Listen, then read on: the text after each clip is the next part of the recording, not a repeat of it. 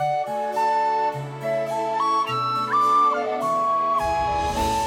Tara. I'm Ryan. We love Disney movies. So we decided to watch them all, from Snow White To Frozen 2 and beyond. Each episode will watch a different Walt Disney Animated Studios film and tell you all about it. Did we like it? Does it hold up? Who's our favorite hero? Or villain. We'll give you history and fun facts about each movie. And sometimes we'll invite our friends to watch along with us. So put on your tiara Or your evil crown. and join us on our adventure. This is Tara and Ryan's Princess Diaries. Hello, listeners. We are back with a super fun episode today, and we have a returning guest that we figured out as of this recording is our most frequent guest. That Yeah. sounds like such like you. This will have been our first. Welcome to the Three Timers Club. Yes, Yay. that's how we should Amanda. say it. Yes, welcome to the Three Timers Club. Amanda, who has been on with us for Alice in Wonderland and The Great Mouse Detective, is now back for 1997's Hercules. Say hello, Amanda. Hello, thanks for having me again. Absolutely. Yeah. I just really want to hang out with you all. That's the only reason. I mean, that's why we keep having you back too, so no worries. Yes. So, do we want to go around and talk about what we remember about Hercules? Sure. Amanda, why did you want to come back and do this one? Well, again, just to hang out with you, but also, like, I just remember this. Like, okay, so these are the predictions that I have. Well, first of all, it has our Lord and Savior Danny DeVito in it. It sure does. Yes. I thought you were about to say our Lord and Savior Jesus Christ. I'm like, no, wrong gods, Yes. wrong gods. But yeah, I predict that this is just going to be a good time. Like I remember, especially like the three women, like the Greek chorus style, like but the modern music Greek chorus. Like I'm really excited to like revisit that again. I remember just like really loving those three characters a lot. Well, it's interesting you talk about that, about this feeling like a good time. Not to jump right in, but I found a D23 presentation where the directors were talking about this, and I forgot their names, but they're same directors from It's John Little and Mermaid. Ron, but it's That's what- yeah. Ron Clements Clements and and- John. I'm sure I've got it in my I've notes. got it somewhere. You look it up, but their big thing they wanted to do with this was for this one to be fun and kind of madcap and goofy. Mm-hmm. I know we just came off of Hunchback of Notre Dame, which was much more dark, much more complex.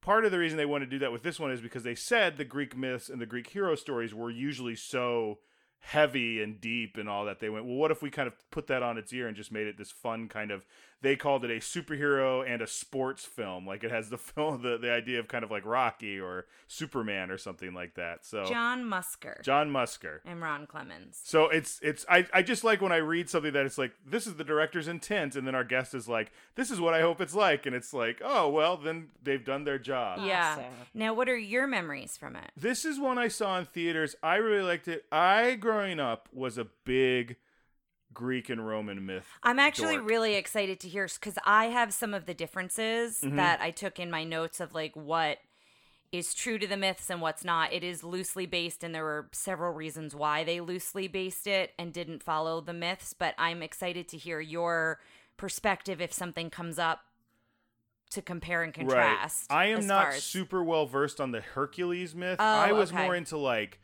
Theseus and Perseus, and the ones that I think in this movie, Phil says like, they're losers. I need a real hero. Oh, and I'm yeah. like, boo. But I grew up watching Clash of the Titans.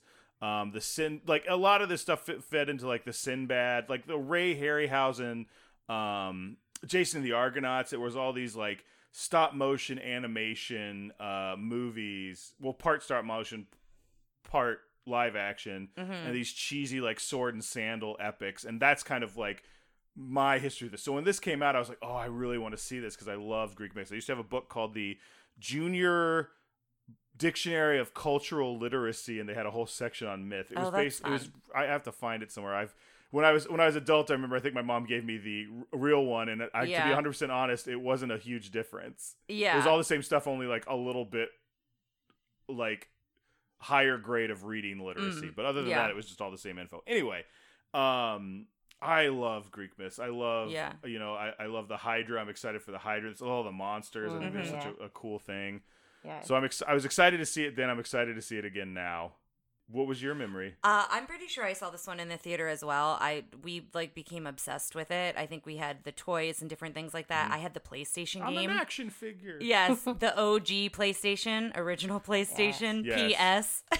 Now, it's always funny to hear that because for me, like, PlayStation is still to this day in my head, like, new tech. Yeah. Even though, like, PlayStation 1 is old as heck. Yeah, at this but point. that's so I never had a Super NES. Jeremy had that, but You did have a Super NES briefly. I did. Yeah, I can't believe you remember that. Yeah, I bought it with like birthday money or something, and for some reason, my dad was like stuck on like I think it was my dad. One of my parents was stuck on me like not having it, and they made me return it. It was really sad. They like didn't want me to have it, and I don't know if it's because maybe like the age I was or whatever. But Jeremy had one, so I just was over there all the time anyway. But then I got a PlayStation. I was a little bit older then, but the video game, they had a Hercules video game, and it's the training montage was super fun. Like you did all this training stuff. The Hydra was, I remember, really hard to beat. I'd love to play it again if they like came out with it on an updated system. Now, do you remember the Hercules part of Kingdom Hearts, which you're still, I think...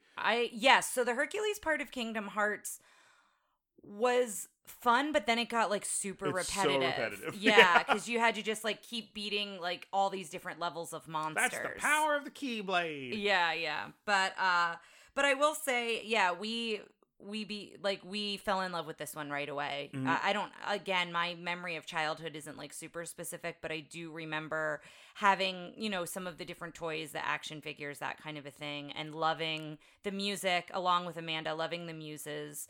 And just like I could put on this soundtrack and probably sing it from start to finish. Like if I listened to most of it. Listeners, no. now Not. I'm No, going no. to. I do have one memory I just remembered that is very vivid. I went and saw this on a date with my high school girlfriend because I'm in high school at this time. I know you're a little bit older than us.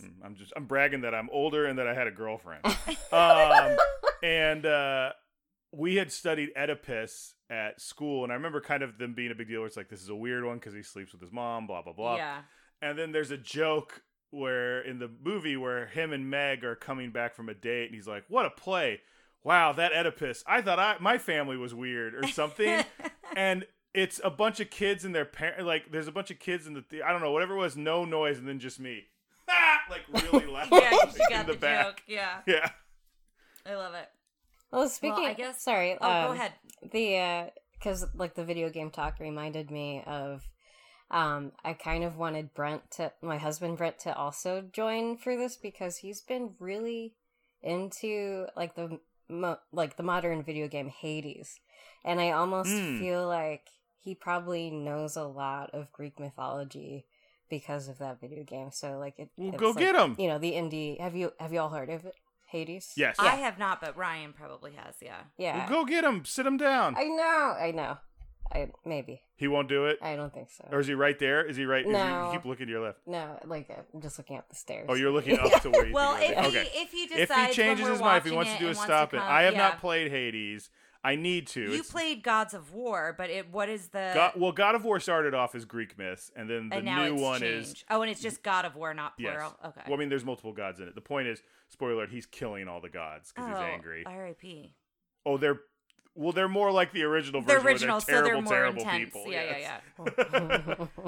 Yeah. Oh, well, that's good to know. And are you interested in playing Hades? Yes, so if he comes on, don't let him spoil the end, but like I just know enough about it to be like I should play that. But like I got to be 100% honest, is it on a platform or is it just on PC? I don't know actually. It might be on a console at this point, but I know I know that it was PC focused, but it might be like, you know, released in other consoles at this point, but let's get into it. All right. So you mentioned it was 1997. Yes. It has an 84% on Rotten Tomatoes, so I thought that was a pretty decent score. It's, as we've mentioned, it's loosely based on the legendary hero Hercules. And what we should note here is Hercules, the way it's spelled and pronounced, is the Roman. Which is funny because they make a big deal about translation? this being specifically Greek. Because the Greek is Heracles. And I was reading I have an art book. This is the last art book I have. So I've had art books of a lot of these 90s movies. And in the art book, Ron and John, there's kind of a back and forth. And they talk about how when they did a bunch of research, they spoke with a lot of Greek scholars who were very much like, that's not how you spell it. That's not how you say it. It's how do you say it again? Heracles. And what they were worried about was that they would spell it that way, say it that way, and people would say, you're spelling it wrong. Mm-hmm. Because at this point in like pop culture, everybody refers to him as Hercules. Right. Instead of Heracles. So that's why the decision was made, even though they were trying to focus on Greek myths, that it was made to keep the Roman version of it. So I found that kind of interesting. Top 3 movies that year. You Yeah. know the top movie that year. Titanic, Yes. maybe. So Titanic, The Lost World, Jurassic Park, which is funny. I always thought it was Jurassic Park, The Lost World. Anyway, Men in Black, and then just as our typical James Bond focus, Tomorrow Never Dies. Ooh, I don't Tomorrow think Never you Dies. shared a James Bond one for Hunchback. I don't think one came out that year. Oh, okay. Well, then that makes sense. If it did, it was Goldeneye. I missed. I think Goldeneye was 94. It's been a while since I've done Yeah. It was nominated for 1 Oscar for Best Original Song, but if you know that Titanic was the movie of the year, then you can guess There's what no won. way. Yeah. Yeah, so Go the Distance was the song. Also, Anastasia, Journey to the Past was nominated. So Anastasia came out the same year as well. Do we need to do Anastasia on We this 100% podcast? do. Yeah. I've said that before. Okay.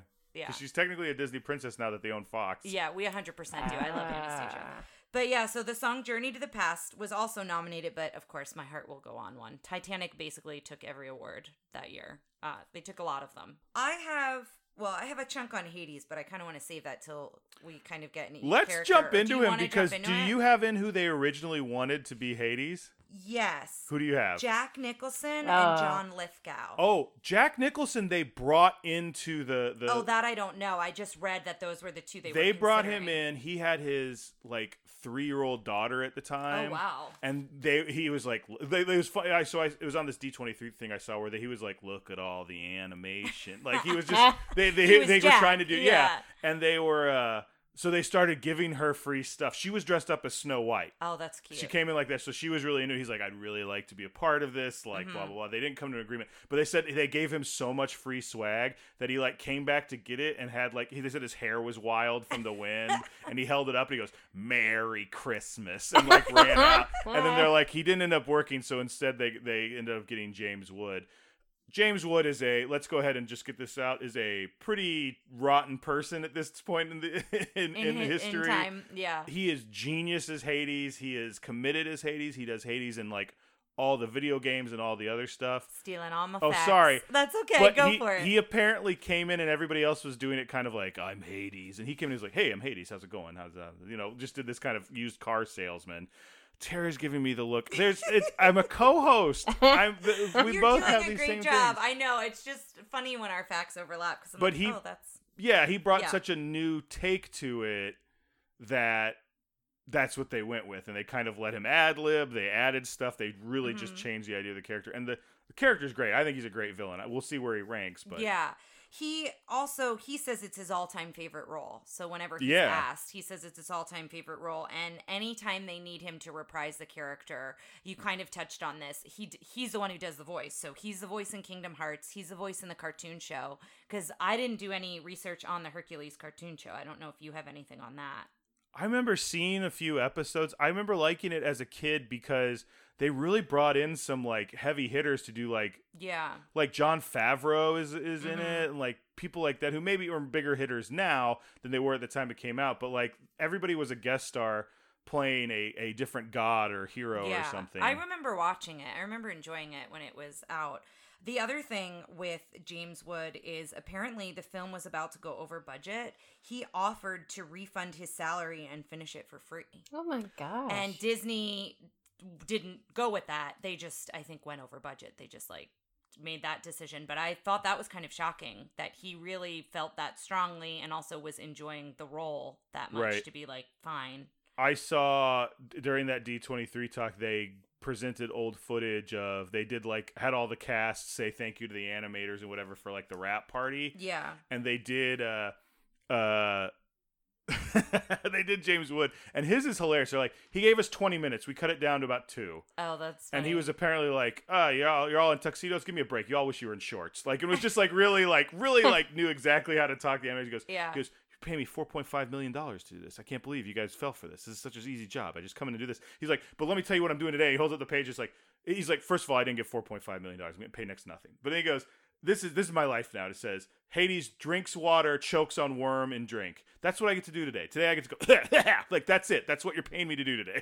Like, and he does this huge thing. It was so good. I love that you mentioned that specific scene. Oh, really? Because apparently he ate watermelon for the authentic slurping sound when he eats the worms. Oh, so he ate watermelon while he was recording that scene. Which while he was recording that scene, they went into him and said, "Hey, can you record this?" And he's like, "This is what I have on the page today." Yeah. The other thing I wanted to mention about him, you were saying, he decided to go this kind of sarcastic, sadistic car salesman, like very quick fire vibe, rapid fire vibe. And apparently it was inspired by a group of friends he grew up with in Rhode Island. And he describes them as slick, kind of petty gangsters. And that's a little bit of how he was inspired to have that style of a voice. So one of the things you said that made me remember this is they were talking a little bit about the theme of this movie and kind of they wanted it to be a little different from good versus evil because of like the kind of like Hades is very likable even though he's not just like and Hades isn't really apparently him and his wife, is his wife Penelope? Persephone, thank you.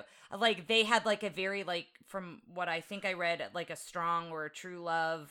Am I wrong in that? So she went to visit. So Persephone is the goddess of, I believe it has to do with the harvest. So the idea is she is forced to. They do love each other, but she doesn't want to be in the underworld. I see. I mean, it's all different interpretations. But it's the idea is winter is when she is in the underworld, and that's why there's no harvest and all this. Okay. It's when she's visiting her husband who lives there. But it's also a forced marriage. I need to read. There's a book by Stephen Fry where it's his interpretation, like newer interpretation, not newer, but like where it's not like a new take on it. It's not a new take. It's just modern language used to tell these stories again. Instead of like you read it, it's like Zeus came down and begat. What was I going to say? So the idea they wanted to go with in this was instead of it being good versus evil, they wanted to do idealism versus cynicism. So that's something to look out for when we're doing this is like Hades is very cynical and like he'll never love you and this and this and this and Hercules is like they didn't want him to be a big strong dumb guy, so they went with naive. Like so he's not stupid, he's just like this is essentially the Superman story because it is like he came from another world and he grew up on a farm and then he goes and he doesn't know that he necessarily has this power. So it's kind of that ability. Like Clark Kent like farm boy ideal. Well, and to go into that again in the art book, Ron and John have this whole back and forth. So each art book I have, they're laid out very differently on what they cover and how they cover it. And the Hercules one is essentially all quotes. So it's all quotes from people who worked on the film, from people who worked with the directors, and it's essentially just quoting like the whole process. So it's very interesting, but it's kind of hard to sum it all up. But there is this exchange between Ron and John where they like verbatim just essentially put down, they must have gotten them in a room and were like, how did you guys come up with this? Like, how did you work on this? So I wanted to talk a little bit about that because they were working on a project. We should say they worked on Aladdin, they worked on Great Mouse Detective, and they worked on Little Mermaid together. So they kind of had a very solid relationship at this point of working together. Well, they were working on this one. Is what you're going to say that got delayed and they did this instead?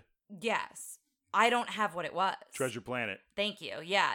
Apparently Disney wanted them off. Like no one thought the project that they were working on, no one really wanted them to move forward with it is kind of the impression I got. Disney offered them like 30 different options. And we're like, do you want to do one of these instead? Yeah. And so that's kind of what happened. Which is interesting because Treasure Planet I don't think does very well when it comes out like 10 movies later or whatever.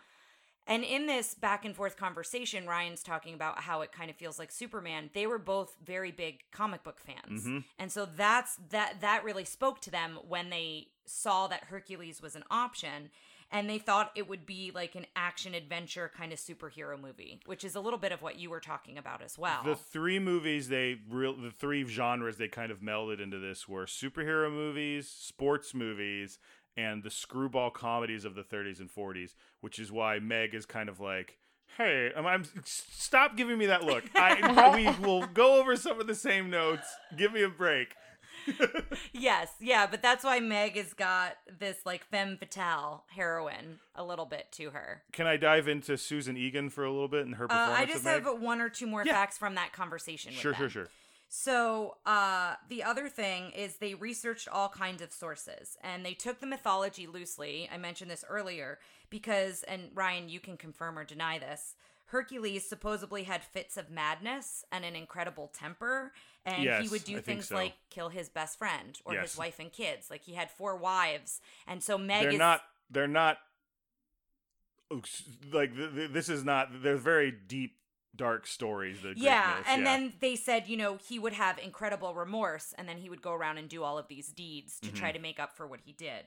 So that's kind of why it is loosely based on Hercules, because they didn't necessarily want to go down that road. And I do have some things about Megara of Meg, and she's kind of a combination of all of his wives. Like, that was one of his wives, I believe, was Megara. I don't remember. I think I read that somewhere. Listen, I was into this when I was a dumb little kid, so I was probably like, girls, get out of here. Let's learn about the big beefy men. But when they were researching for Hercules, they felt that he was kind of like Elvis, because there were so many versions, so many stories. Hercules was on everything. Like, he's on plates and vases. And, when you go back and start researching, like, the mythology, he was kind of like this big deal, larger than life person. I love that.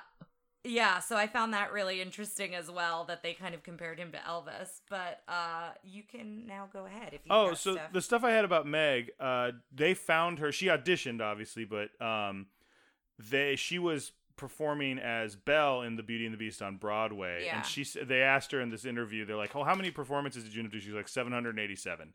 So she had done 787 performances as Belle. Not before this, but like by the end of her career. Yeah. Mm-hmm. And so apparently she came in, and when people would audition, apparently everyone would look down at the picture and not really look at the person auditioning to kind of see, is this voice matching up? Yeah. And she said it was funny because there were people who had cast her in the Broadway thing there, and they would like all of a sudden like look up and be like, hey, like they would be like, oh, hey, like they know who it was. And she did this big thing. She goes, it was funny because she's like, for Belle, I'm acting, but Meg is where I live. And she sounds exactly like Meg. That's awesome. I love that. Awesome. That's really great. So it was just funny, like, hearing people figure out those two things. She in this thing, she ends up singing. I forgot the name of her song. Don't Tell Me Don't I'm in Tell Love. Me, Something like that. I don't know that I have it. So I'll put this whole thing up and you guys can watch it. It's a really cool. It made me want to actually go to D23 sometime. But apparently, I won't say I'm in love. Yes. But apparently the line where she does like, "Hi, I'm Megara. My friends call me Med." Well, they would if I had any friends. Mm-hmm. Apparently she nailed it in the audition, and then the recording, she's like, she couldn't quite get it the way they did. So they used the line they had recorded from the audition, but they're like, we had to run it through all these processors because there was they were working on the street outside in New York where we were auditioning. Yeah. So they're like, so we went kind of crazy, like trying to figure out how to get this thing in the thing. And she was like, I'm so sorry. And they're like, no, you're fine. Like she was like apologizing still then. And this was from like 3 or 4 years ago or whatever. Yeah. About the character in general, I mentioned that she's kind of a combination of several of his wives. In the Greek legend, it's not how he meets Megara. It is how he meets his second wife, and I don't know that I'm going to say her name right. Denaria? Sure. Does that sound right?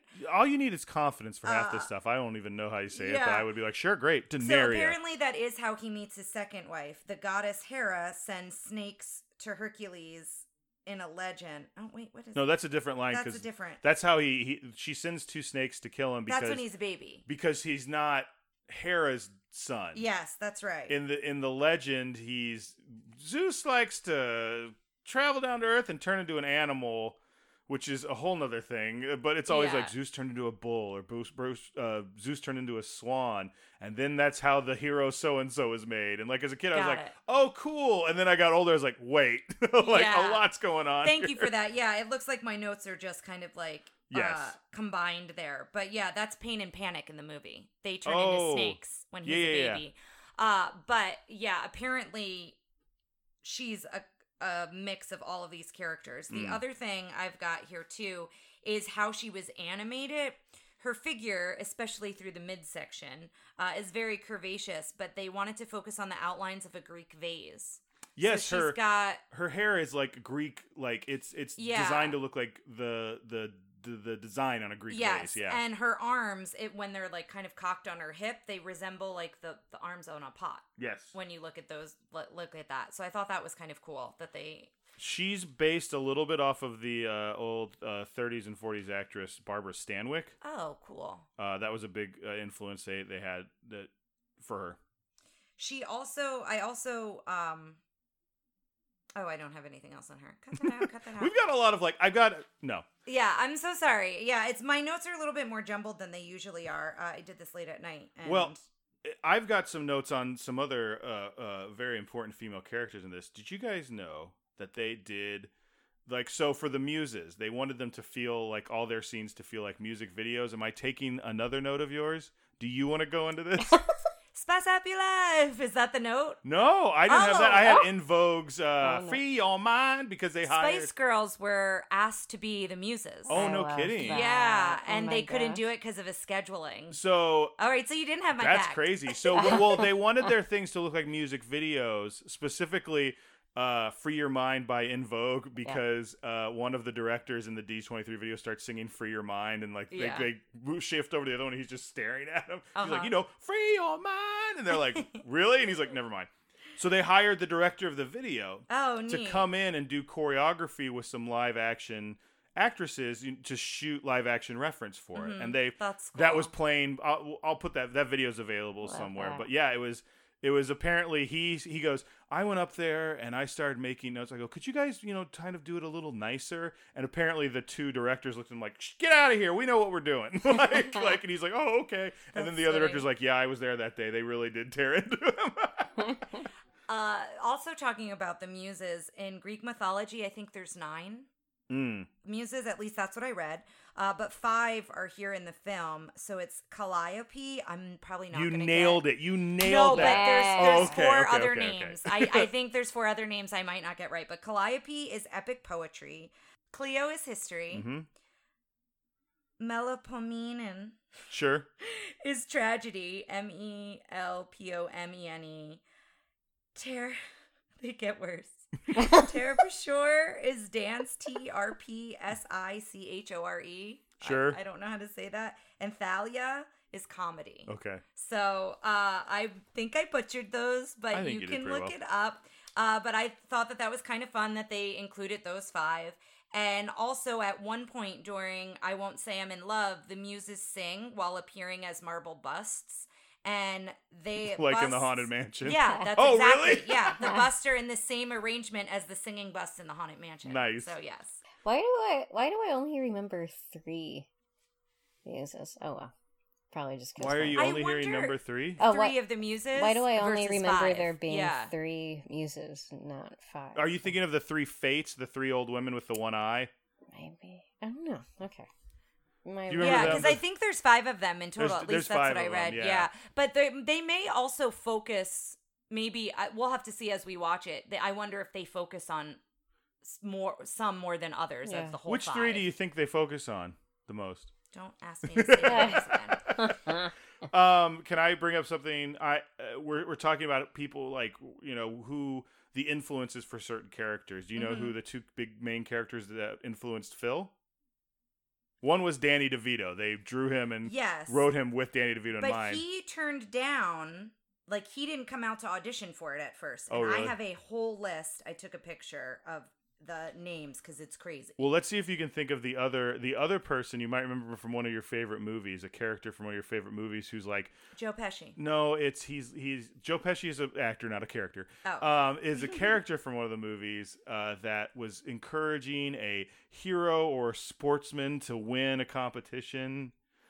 Oh, Mickey? Yes, they put a From lot Rocky? of Mickey from Rocky Oh, in that's there. fun. Yeah, I see that a lot. So I took this picture from this fact because it was just easier than to write this all down. Danny DeVito declined to audition for Phil. So you had Bob Hoskins, Joe Pesci, Martin Scorsese, Robert De Niro, Peter O'Toole, John Cusack, Mel Brooks, Bill Murray, Cusack, Steve Martin, Dan Aykroyd, Chevy Chase, Jason Alexander, Al Pacino, and there are several others. So I'm just reading the ones that really stand out. I feel like after Robin Williams, sometimes they just were like, come in and audition and we'll see like how it works. Yeah. We'll find a spot for you. Then they said after Red Buttons had auditioned. Red Buttons? Yes. He left stating, I know what you're going to do. You're going to give this part to Danny DeVito.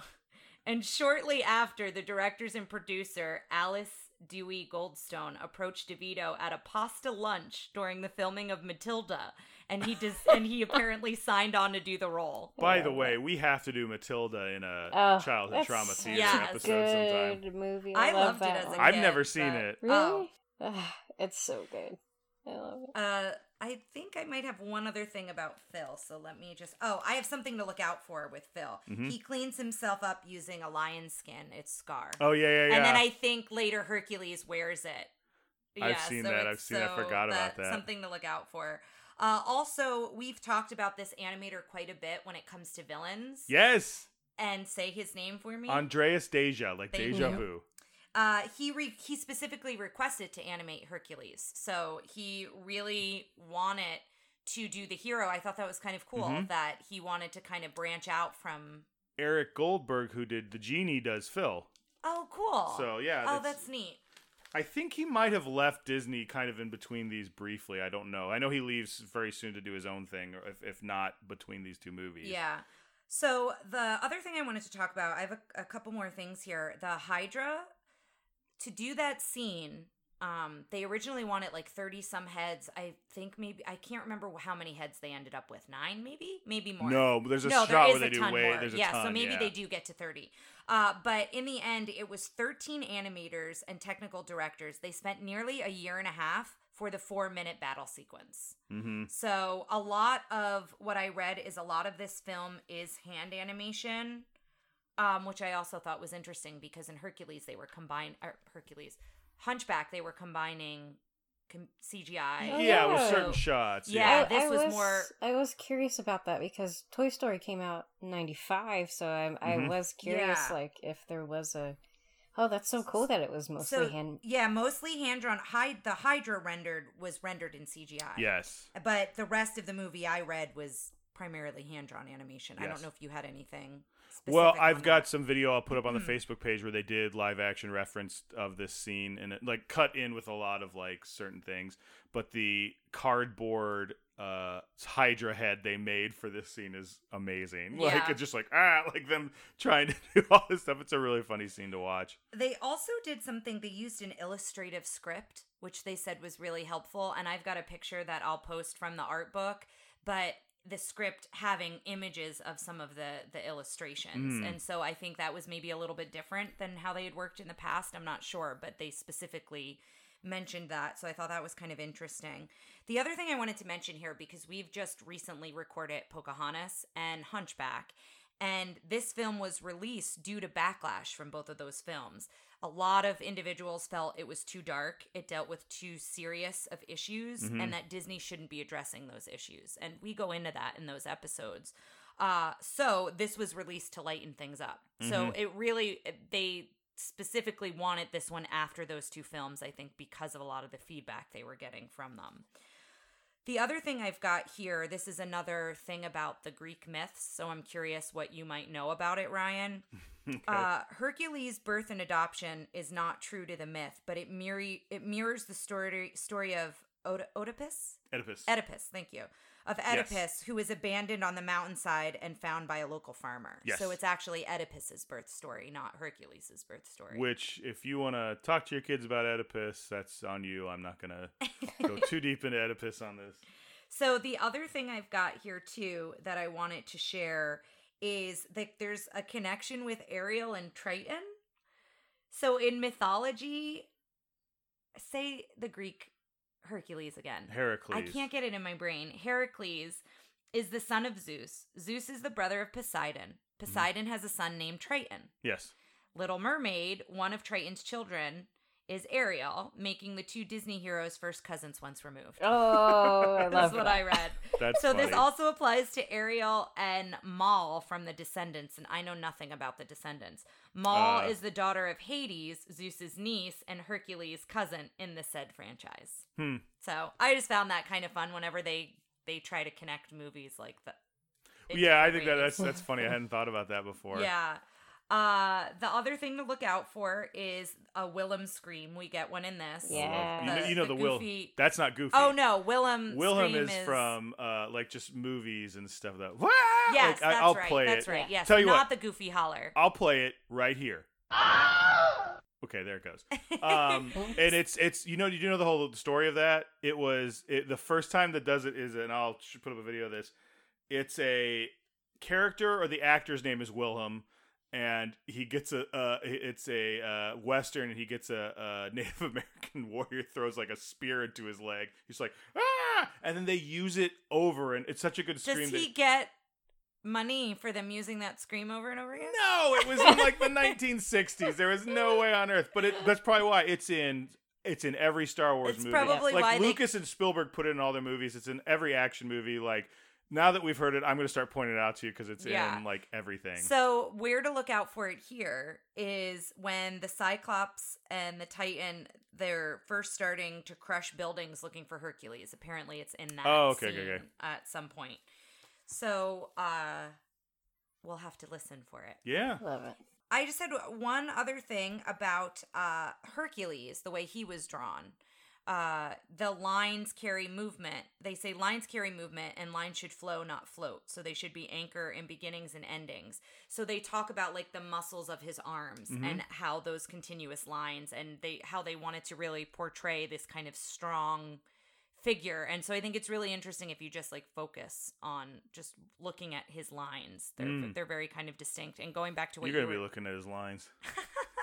And going back to what you were saying about with Meg and her hair, yes. and kind of he has similar, like his knees, kind of the way that they're drawn. They're like his kneecaps have almost like these little triangles. I don't know. It's just a very interesting artistic take, I think. So one of the makings of I watched was does anybody here remember the movie Surfers on Disney Channel? No. The more you were talking about it, it started sounding familiar. It's basically a little 30-minute.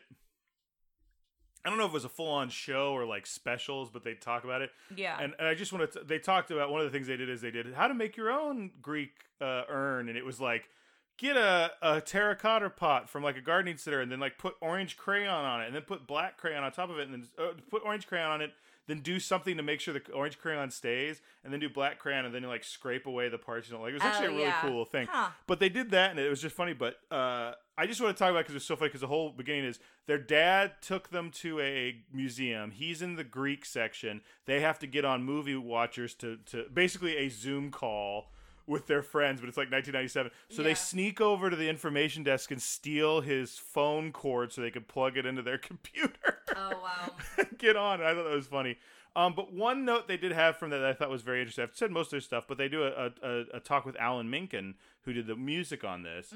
And they just ask him. It's funny because they get a bunch of kids to ask him, and one of the things was like, did you like practicing piano when you were a kid? And he's like, actually, I didn't. He goes, I would sit there and I would make up my own songs, and I would try and make them sound like something I should be playing, so my parents wouldn't come ask me about them. And I just thought that was like a really endearing story about Yeah. Alan Menken. So And a super great example of like a super creative mind. Yeah. right? Someone who's well, I just also like the idea of like, no, I hate practicing just like any other kid, but I love like creating my own songs. It's a cool little no, bit. that's great. Remind me, is he the same guy who did Little Mermaid?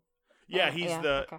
he's done everything since Little Mermaid. Since that we've Little watched. Was Little Mermaid the first one? I think Little Mermaid because he worked with Howard He worked Ashman. with Howard. Howard was the were- lyricist. Yeah, and he was music, and then after Howard Ashman passed, he's worked with Tim Rice, and Elton then John. No, Elton John did the. Elton John did Lion King with Tim Rice. Yes. So maybe he didn't do that one, Lion but he's King, done. but He did Hunchback. Hunchback.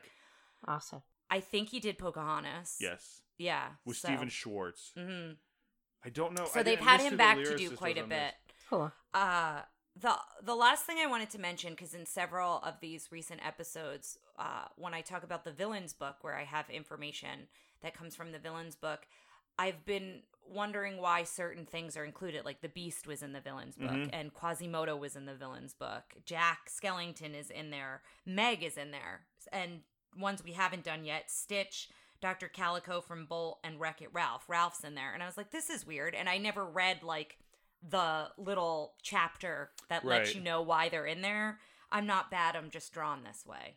So that's why those specific characters are in there. They use a quote from Jessica Rabbit, okay. but they're in the villain book because Well, Meg is they a make henchman you- at first. yeah, like, and yeah. because they make you think there's something, but they're really something else. You know, Quasimodo, you could say, because of how he's drawn, you might be scared of him, but we talk about how kind Well, that's and wonderful interesting. he is. Yeah, because And the in same that, with the Beast. You not know, to go back to that movie, but we talk about how from second one they Oh. make you go, Quasimodo's the good guy. Yes. Yeah. But There's no Beast, question. Beast, we talk a lot about how like he could have had a turn and been the villain, right? But yeah. he turns the other way. So I just found that interesting and wanted to mention it here because I feel like I've mentioned, oh, they're in the villain book, and I'm not really sure why. It's just I didn't read the first page before like they were all there. I just look it up in the index when Yeah. I'm doing this research. So I wanted to mention it here. Yeah, I feel like that also, like, being with Meg being in it, like if they're trying to blend the lines between good and evil in this movie, like, you know, I kind of feel like that sort of fits in that theme too. Yeah,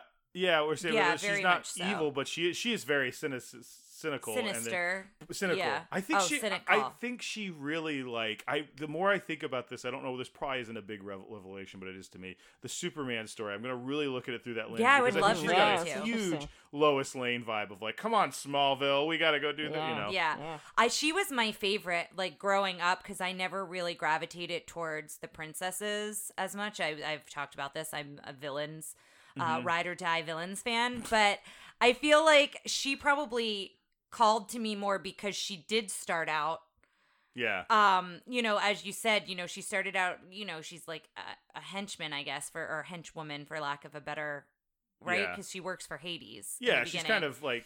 And also, I just love her spunk. I love the spunk to her. We're sitting right in prime cartoon crush territory for you? young Ryan when we're talking about Esmeralda in the last one and Megara in this one. So. Yeah. Do you guys think Hercules is a hunk? I mean, I didn't have like a cartoon crush on him or anything, but I guess he's hunky. Yeah. Yeah. I like him as a baby, to be honest. I think he's such a cute little baby. He's very round. yeah, as a baby. he's very very cherub. You know who we round haven't talked cheeks. about at all is Pegasus. I forgot his horse. Oh, yeah. yes. Oh, I feel like I'm gonna love Pegasus. Yeah. We'll catch up on that at the end. Yeah. Do we want to get going? And Yeah, watch this movie, I think guys? so. Mandy, you got anything else you want to talk about with this, or No, I'm just you ready? excited. Yeah. She's just ready for the adventure. I am. Yeah. For the movie watch. Well, guys, let's take the VHS out of the clamshell and stick it in the VCR. See you on the other side, listeners.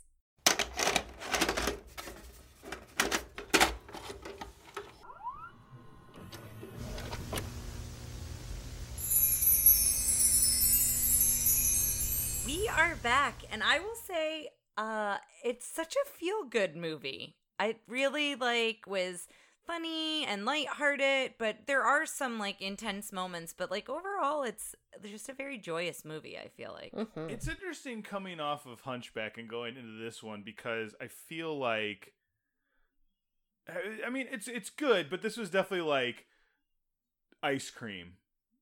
You know, it Yeah. was really sweet and you enjoy it and stuff, but it's not exactly like super filling or fulfilling. It was, you know, it's this is a candy movie. This is a popcorn movie. And like Hunchback and stuff was like, we're gonna really get into some stuff. Yeah. You know, to varying success. But this, I was just like, oh, it's a lot of fun. Yeah. Right. Hunchback is a full meal, whereas this is like, yeah, it's just fun. I liked some things knowing what they did later. Like, I liked that like Hermes was Paul Schaefer. Because that's kind of what I was getting at. What they do in the show is like every god, like I think Lisa Kudrow is Aphrodite. So it's always, and they're always, there's a lot of like them trying to recapture Aladdin in this movie where there's a lot of anachronistic references and stuff like that where it's like, you know, they're just so all over the place. Like every god feels like they're from, you know, 1997 as opposed to whatever age they're supposed to be in. Which it's just I really, if before we watched Hunchback in this, I would have gone, I love Hercules, and now that I watched it, I'm like, I kind of liked Hunchback better. I mean, they're two very different. It's kind of hard to put them next to each other. I think it's because I thought I was gonna hate. Films. I thought I was gonna not like Hunchback. We should say for the listeners, we recorded Hunchback yesterday, so this it's is a fresh big on our mind. So it is fresh on our minds. But I will say, I like thoroughly enjoyed it. It was everything that I was hoping for, I think. What'd you think, Amanda? Oh yeah, same. Like, just I expected it to be just a good time, and it definitely was. Watching it back through the Superman lens, I'm like, oh, this is a Superman. Like, yeah, I'm really the characterizations curious are very similar. I don't know if you want to do that through the plot or if you just want to like come out the gate with like your similarities. I mean, in the part stories. of it is probably because goes back to I found Hercules less interesting, and I'm not a big Superman fan because I think Superman is too like good. Yeah. Like, I found Meg to be an infinitely more interesting character in this than Hercules because she has a struggle. Yeah, and Hercules doesn't. Hercules is like, the struggle for Hercules is that the world is not as good as he is. Yeah. Right? Like, and they do it in a way that's not that super conceited well, he's just towards very him. trusting. He's a very good guy. He's very trusting. You know, even though everyone like treats him like garbage at the beginning, eventually he's just like a good guy, and and I like him better than Superman because I have my thoughts on Superman. Like, why you can't tell me I understand Batman more than Superman because it's like something bad happened to Batman, like, and that's what drove him to do what he did. Like Superman, like everything goes his way, but like he's so powered, I feel like I don't understand the emotion of, and I'm going to always be good, which is probably saying more about me than it is about Superman. I think, too, when you look at Hercules, his real inner struggle as a child is, I don't feel like I belong anywhere. Yeah. And I do think that is relatable. And I don't want to speak for someone who is adopted, but I would imagine it would relate to kids who, you know, they're adopted and they love the family they're adopted to, but sometimes you hear children say, you know, I feel like I never belonged, or I always thought like something was off or whatever.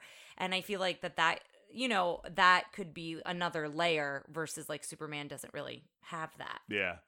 So. I liked Hercules, but that was my big thought is Meg really felt like that kind of Clark Kent's Lois Lane, where she kind of makes fun of him for being so, you know, such a Boy Scout. Yeah. I just that was one thing coming out. I'm like, I kind of wish this was more of Meg's story than like Hercules' story. I don't know. I found her very interesting. In a way, it sort of is. I don't know. I do feel like Meg has much more of an arc than Hercules did. Yeah. Yeah, I would agree with that. And I do think we get to find out her full story for the most part. We don't see why she got to Hades, but we find out. Yeah. So we do find out a good amount about her. But it opens with Charlton Heston. And you mentioned you had a story here you wanted to share, because it opens with the narration. So we just like go right into it, no credits, and it opens with the narration in a museum of statues and this one vase of Hercules, and that's how we kind of get into the story. And it's the whole idea was there that, you know, I said earlier they wanted to make this movie not seem like they're like, most of these are like, this is a champion, like very serious, and they wanted this to be lighthearted, and that was them doing this, was starting off very serious with Charlton Heston, and apparently they brought him in and they're like talking to him about like, you know, are you comfortable with this? Like, you know, doing the things they do with voice actors. Yeah. And there's like, anything you want to talk about? He goes, well, there's one line I don't like the syntax. And he's like, "What's that?" And it's the last name. He goes, "You go, girl." And they're like, "Well, what do you want to say?" And he goes, "Go ahead, young lady." And they're like, "Well, that kind of takes away from the joke, but okay." And they just kept recording it. And then they're like, "Can we just, for fun?" I mean, I don't know if anyone else out there has done any voice recording, but like, all you need to do is get the actor to do it once on tape, and you're good. You can do something with it. So that's what they do. They're like, "Why don't you just give us one?" And of course, that's the one they use. And when he says "You go, girl," it reminds me of "You go, Glenn Coco." Yes. It reminds None for Gretchen Wiener. Yes. Then he's introducing the muses, and that's where we're introduced to them. And they cut him off because they're like, they're like, "Take it easy, old man." Like, they're great. And what I will say about the art book, if you ever come across the Hercules art book, it's really fun because the muses interject throughout the whole book. So like they draw all of them, and they all, have something to say. Like I said, a lot of it is quotes from everyone who worked on the film. So it's them kind of like interjecting within whatever's being talked about, which is kind of fun. And that's essentially what they do in this, and I love them. I don't know if we want to talk about them right here, but they're amazing. I love their voices. I don't know if you want to look up who. I did it once. It's no one I know, and I didn't really do a whole lot of study on them. Okay. But give me one moment. Yeah, that's fine. But it starts with the Gospel Truth, and I love this song. I love any song that they do, but the Gospel Truth, what I also really like about it is, they continue to tell the story of the Titans and Zeus and how, there was this big battle and Zeus kind of captures the Titans, and then everything kind of goes back to normal at Mount Olympus. And what I like about the Gospel Truth is it comes in and out. They sing it, and then we hear a little bit more of the story, and then they come back in with more of the Gospel Truth. So it's this song that kind of keeps going. Well, they're literally a Greek chorus. They're literally the Greek chorus. But I enjoy the way that they did that, how they went back and forth with it. It's a lot of names I'm not 100% sure how to pronounce. It's Lilius White, Venice Y. Thomas, Cheryl Freeman, LaChance, one word, and Roz Ryan. Okay. I'm not familiar with any of these other their other work. I'll dive into it, but I'm sure we'll have stuff about them up on the Facebook page. Yeah, I would love to find out a little bit more about them. But then it cuts to Mount Olympus after this first kind of couple verses of Gospel Truth, and that's where we see Walt Disney Pictures Presents and the title Hercules. So it's done a little bit differently. And then we see all the gods gathering, and this reminded me of Sleeping Beauty. All the gods are gathering, they're kind of celebrating the birth of Hercules. We see how strong he is right from the bat. I actually was trying to remember if something happened where Zeus promised something to Hades and gave it to Hercules. I was thinking that like Maleficent, but I did have that same vibe. Yeah, it was a very similar vibe because Hera and Zeus are doting on Hercules. We see he's very strong. He's playing with the lightning bolts. And then Zeus makes Pegasus for Herc. And I like that he says that he's like this magnificent horse, but the has the brain of a bird. And I'm like, well, couldn't you have like made him to not have a brain of a bird? Like, he made him. I don't think it was a bad thing. I think he made that face of like bird brain, and that was the joke. But I think Pegasus just thinks like a bird. Oh, okay. And they kind of I guess I see that. Yeah. So then Hades shows up, and he shows up very similarly to Maleficent, but it doesn't seem like Hades wasn't invited.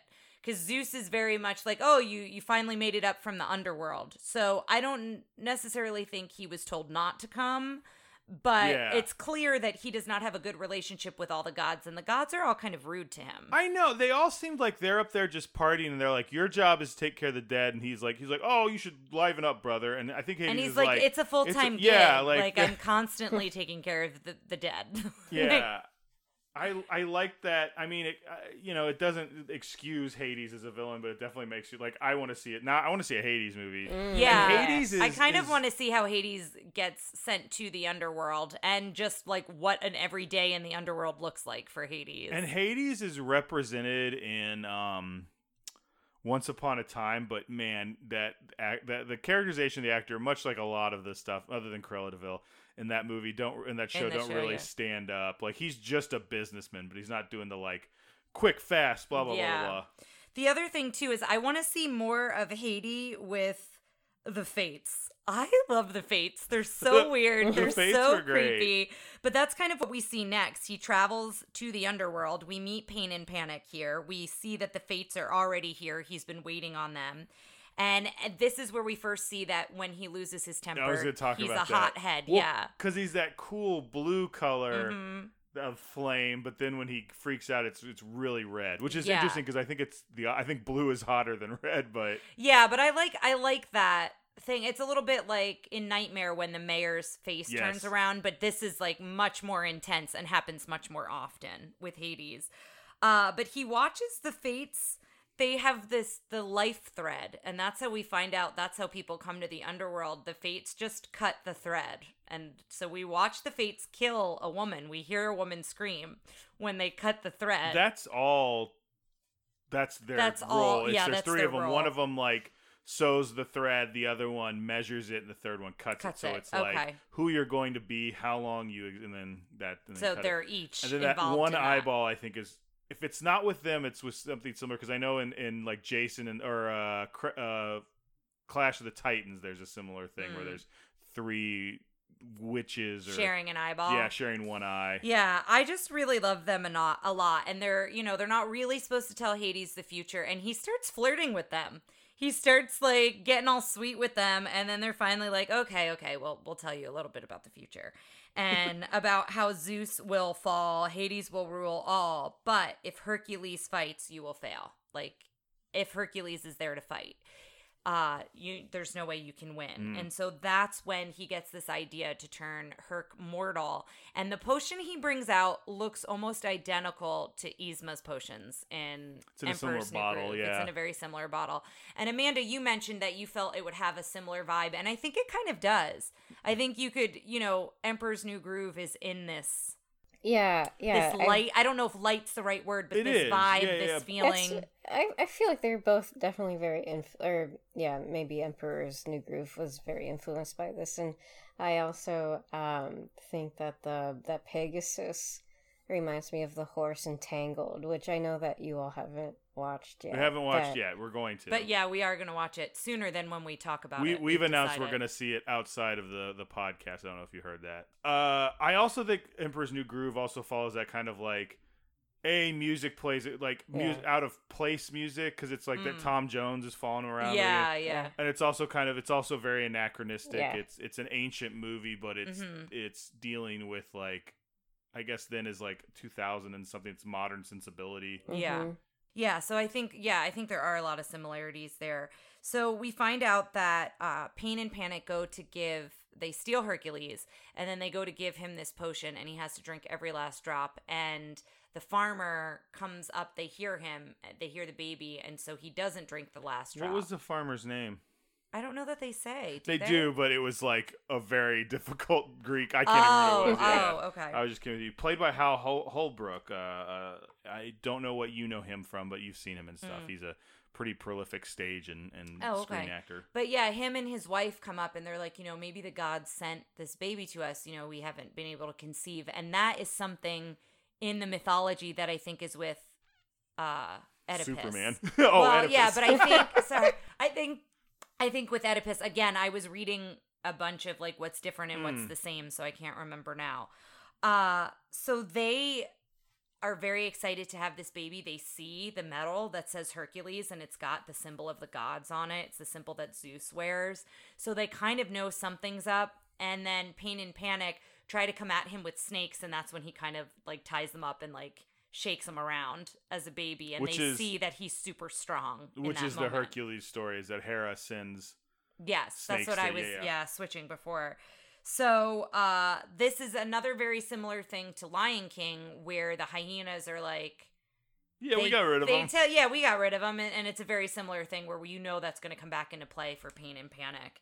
And so then it cuts to Hercules running with the cart and his dad, and this whole scene, we see him as a teenager, and he's very awkward, he's very clumsy, but he's very strong. So that all plays like to his detriment, essentially. Like he can't control his strength. And so the vase vendor, the pottery vendor, who was that again? It was Newman, Wayne right? Knight, Yeah. Newman from Seinfeld, and So Nedry from Jurassic Park. yeah, and so I'm totally unappreciated in my time here.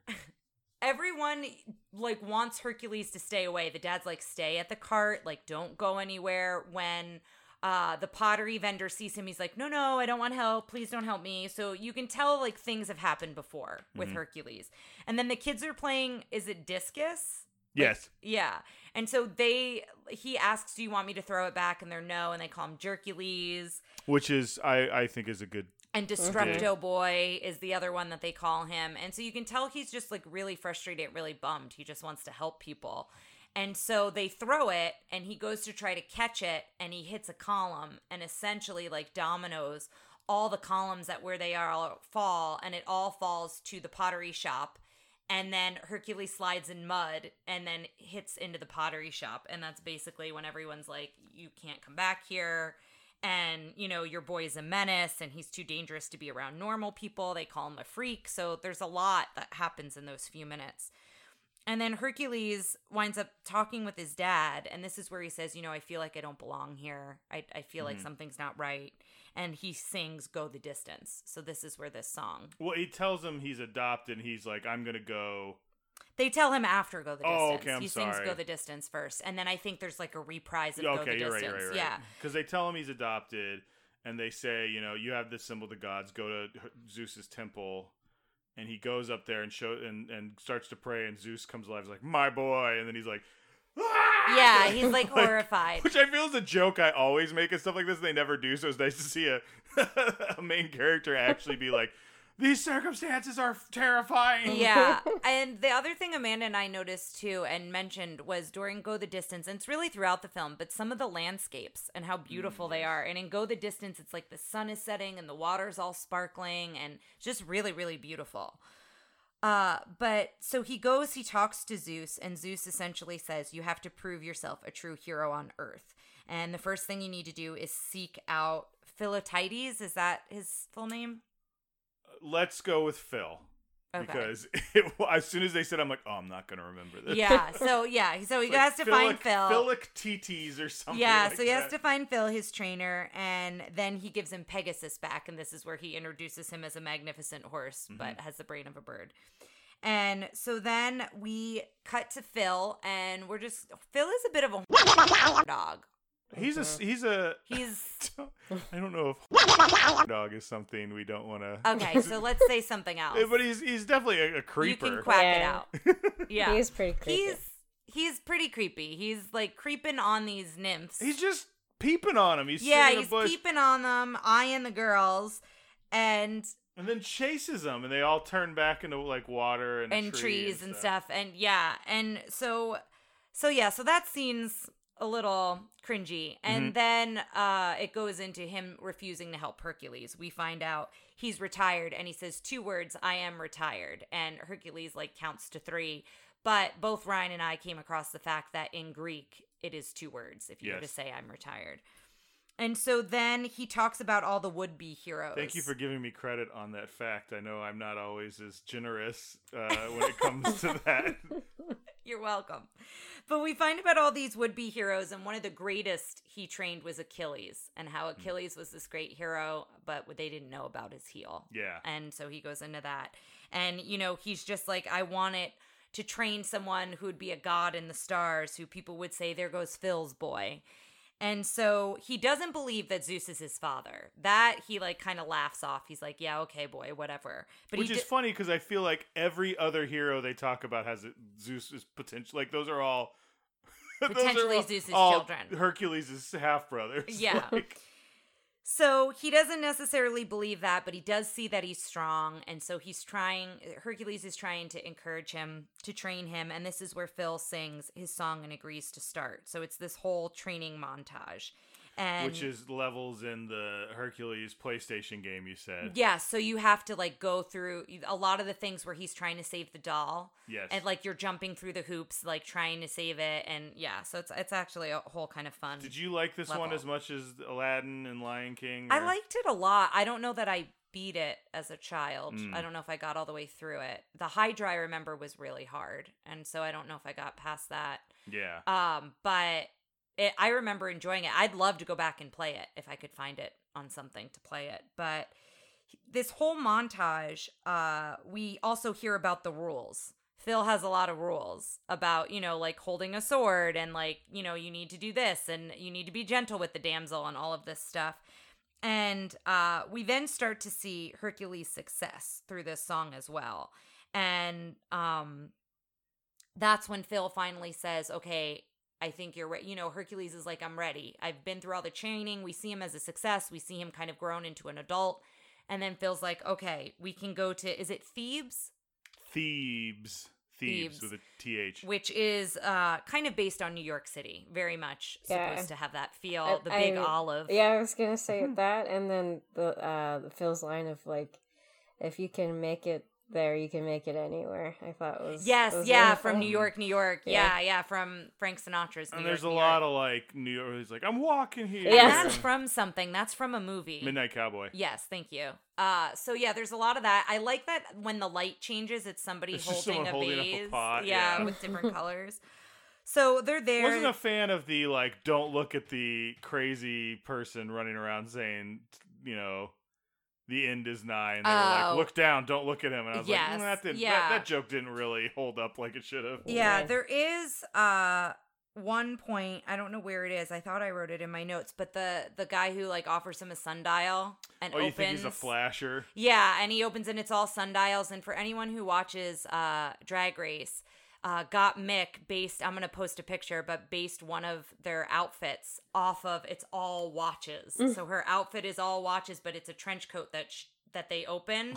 That's amazing. And so it was specifically based off of this character in Hercules, which I really enjoyed. Great. So I will be sure to share that. But we then cut to hearing a scream, and it's Meg with the River Guardian. And so she looks like a damsel in distress, and Hercules finds out that she's like, no, I can handle this. Like, I've got it. Don't worry about it. And Hercules fights him off, essentially.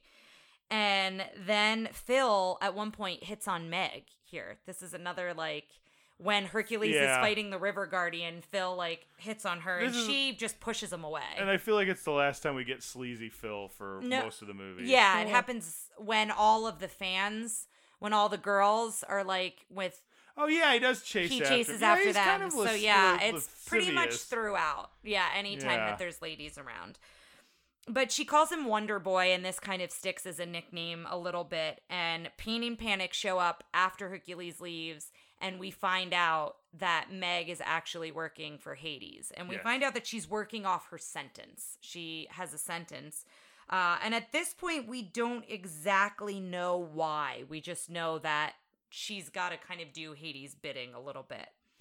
But then we go back to everybody around this water fountain, and all these townspeople are kind of complaining about all the craziness that has happened. They're talking about floods and natural disaster. Was the flood before or after the fire? Yeah, and they've been through it. And then one of them says, all we need now is a swarm of locusts. And then one little, like, cricket lands, and they all freak out. But that's when Phil's like, this is what we need to do. You need to fight them. And so nobody really believes that Hercules is really going to be able to do anything. And then Meg comes back and screams that there are two children. They're trapped. You've got to help them.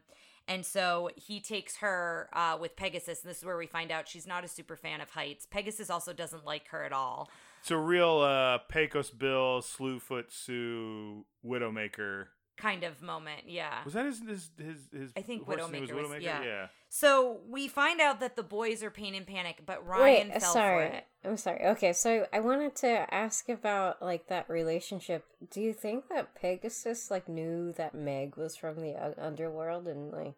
I don't know. It felt more like protectiveness. He was jealous. Like okay. he started seeing, protectiveness and maybe jealousy, but I don't know. Like if you're a single person and you have a pet, and then like a boyfriend moves in and the pet's like, like doesn't like, it felt like that to me. Right. Yeah. Yeah. It just felt very protective. Like because if he knew, feathers. it was real jerky of him not to say anything. Yeah. Well, he doesn't talk. He mimes. He could just let them know. I guess that's true, yeah. But Ryan fell for it. He thought they were two real little boys. Well, because they were looking out a hole and they go, we can't breathe in here. And I'm like, I can see the hole. Like, you're fine. And And then I went, oh, that's Pain and Panic, isn't it? Yeah.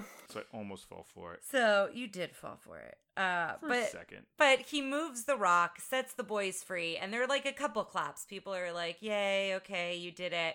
And then you realize that when he moves the rock, that's where the Hydra is. And Hades has set this whole thing up. So it starts out as just a one-headed monster.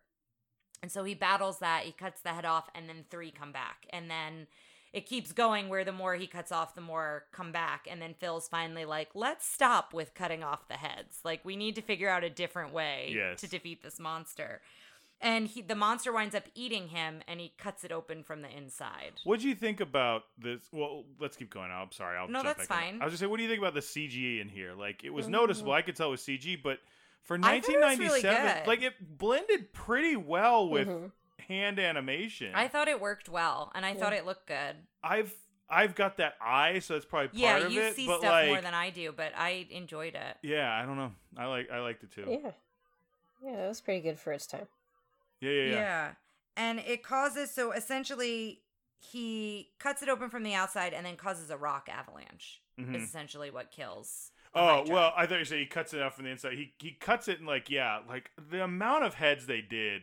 I don't know, because I joked when it came up. I was like, all right, Tara, count, see if it's 30. I know, I couldn't count. I know they wanted to do 30 heads. It might be close to 30. I think they came close to their goal. Yeah, it's enough that it's very, very cool scene. Yeah. I liked it a lot. And the avalanche is how he eventually defeats him. And then the crowd really goes wild. And it cuts back to the Muses singing Zero to Hero, which is another amazing song. This was not just spring ahead, but I think this is my favorite song. Yeah, Amanda said that too. Yeah.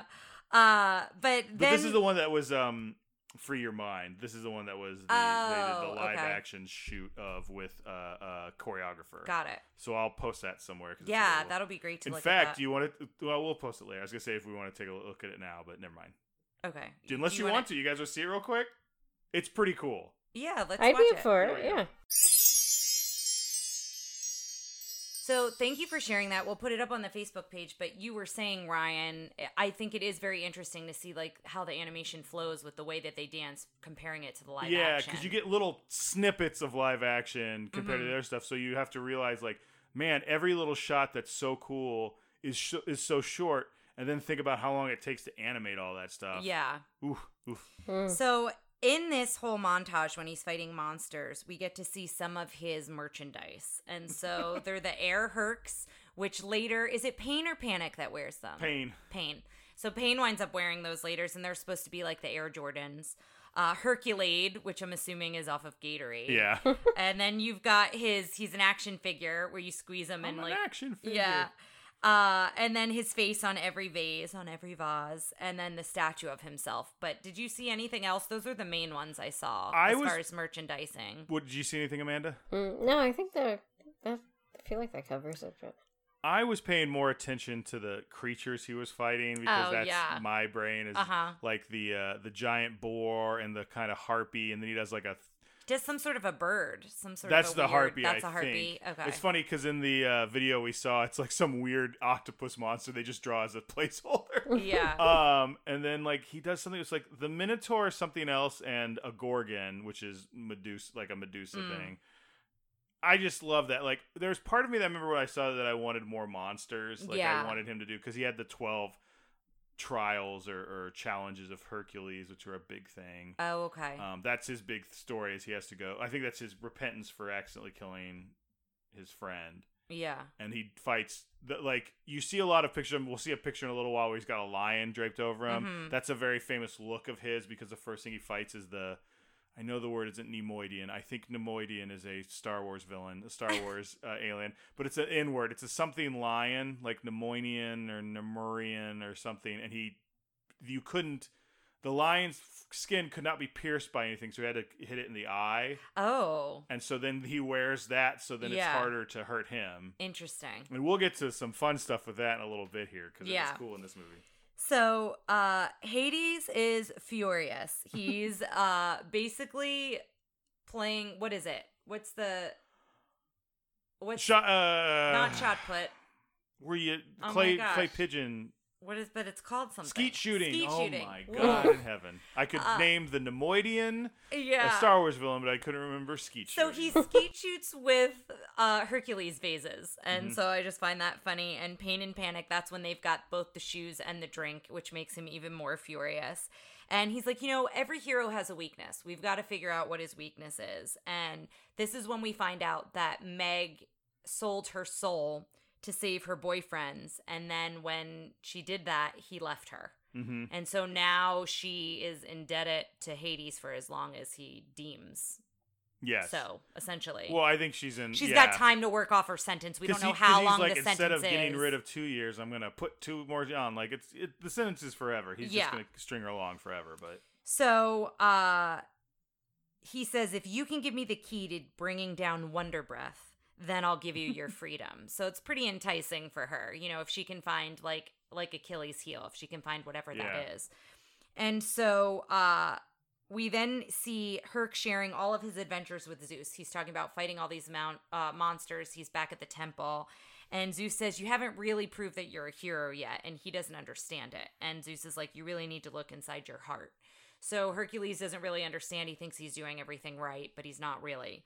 And then we go to Herc's villa, and you see it being toured like Graceland. So these are it's huge. Yeah, it's very. These are like the when they're compared him to Elvis. We see him inside, and then the door opens, and all these like screaming, crying fans. They're all women, all girls are like chasing after him, and they have like a plan.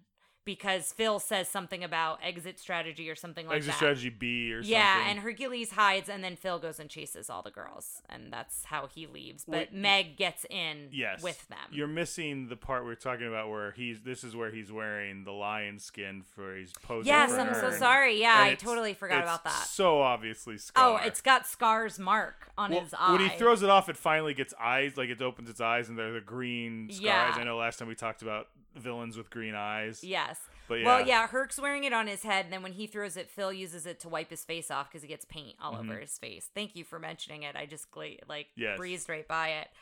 But then I have a note. Sorry, I was wondering if that had anything to do with the fact that Andreas Deja did. Oh, I wonder. Working on her because that's his. Scar is his. Yeah, I wonder. Yeah, I didn't come across a fact about it just to look out for it, but maybe. But then I have a note here. Ryan talk about pitas. So take it away, Ryan. They kept talking about like they had a cart going by. I was like pitas. And this maybe I actually don't know where I am age wise compared to Amanda. We don't have to go into that in public record unless you want to also include your mother's maiden name and the last 4 digits of your social. But when I was in like late elementary school and probably beginning middle school, and my mom was making lunches for me, there was this like pita craze. That like pitas were so much healthier than just bread. I don't necessarily remember them like being healthier, but I remember the sandwich pitas. Yeah, that it was like pitas. The pocket pitas that was like make a sandwich out of this instead of out of bread. Right. Yes. Yeah. So I remember my like best friend family growing up, Jeremy and his sister Kel, like. Yeah. They had them. Yeah. I don't know that my mom bought them, but they bought them a lot, so we'd have sandwiches out of those. I just remember I did because it has a different feel. It's kind of drier, at least the one we got. Yeah, I mean, there's like no dough in it. Like it's literally just like a bread pocket. So I think you've said it once or twice, or maybe it's popped up in the Great British Baking, where someone has said something like, "Oh, like let's make a little sandwich out of pitas," and I have such a visceral reaction to it. Oh, see, I didn't mind them. I probably don't now. But it was like the only thing. I was also the kid who had like only like carrot sticks, and like there was nothing close to unhealthy in mine. I didn't even have anything to trade. Like you could usually trade something. And I sat next to a buddy of mine who had like he was from New Jersey or New York originally, and he had like pepperoni and mozzarella sandwiches and stuff like that. I was like, please, John, just give me that. Sounds so good. And like Dunkaroos. Remember we talked about Dunkaroos? I love Dunkaroos. Like, you're like, oh, don't you like Dunkaroos? I'm like, there's no way on earth you would believe my mother would give me a treat that was basically like a cookie you dip in icing. Like, and she was like, no, you'll have pitas with low fat mozzarella, shredded cheese, and turkey slices. Ay, ay, ay. Okay, sorry. Anyway, That's so funny. I didn't know where the PETA comment was going, and I there just it feel is. like we've never really discussed it, but you've definitely said something about it once, and like deep inside, I'm like, oh no pitas. Like I'm just so like. I think I've probably been like, hey, do you want to get these instead of I'm just yes, whatever? And I'm like, yeah. no. So Like, well, good to know. I'm good sure to they're know. fine, and to be honest, they're probably not that much healthier than bread. Like if you get nice like wheat bread or Depending on what something. kind of bread you get. Yeah, Yeah, I'm sure. I guess. But Ugh. I feel like it's like anything else. It was like a craze. It was like Yes. a food craze. That's like why, where- yeah, because it was mhm. definitely like, you know, I grew up in the 80s, and it was definitely like late 80s when she was like, you gotta have a pita, like instead of, Yeah. look how healthy I'm treating my son. And in fact, I'm like, please just give me one Oreo, Give me a Dunkaroo. something. So Meg plays hooky, and I was gonna like try to connect that to school, and I got lazy. So No, I got you. It's good. Meg plays hooky, and Because they say that she takes That's him true. on a date. Yeah. So I guess Meg's not playing hooky. She encourages Hercules to play hooky. Yes. And what's funny about this is this is another tangent. We can cut it out or not. But our last host for Hunchback, John, we would always try to get him to play hooky from work. Like we all had jobs, but he worked at the library. And so this one time we convinced him, and I think it was with Leanne, who's also a host of ours on Toy Story. And bad influences. If I And knew another this, I friend wouldn't of ours.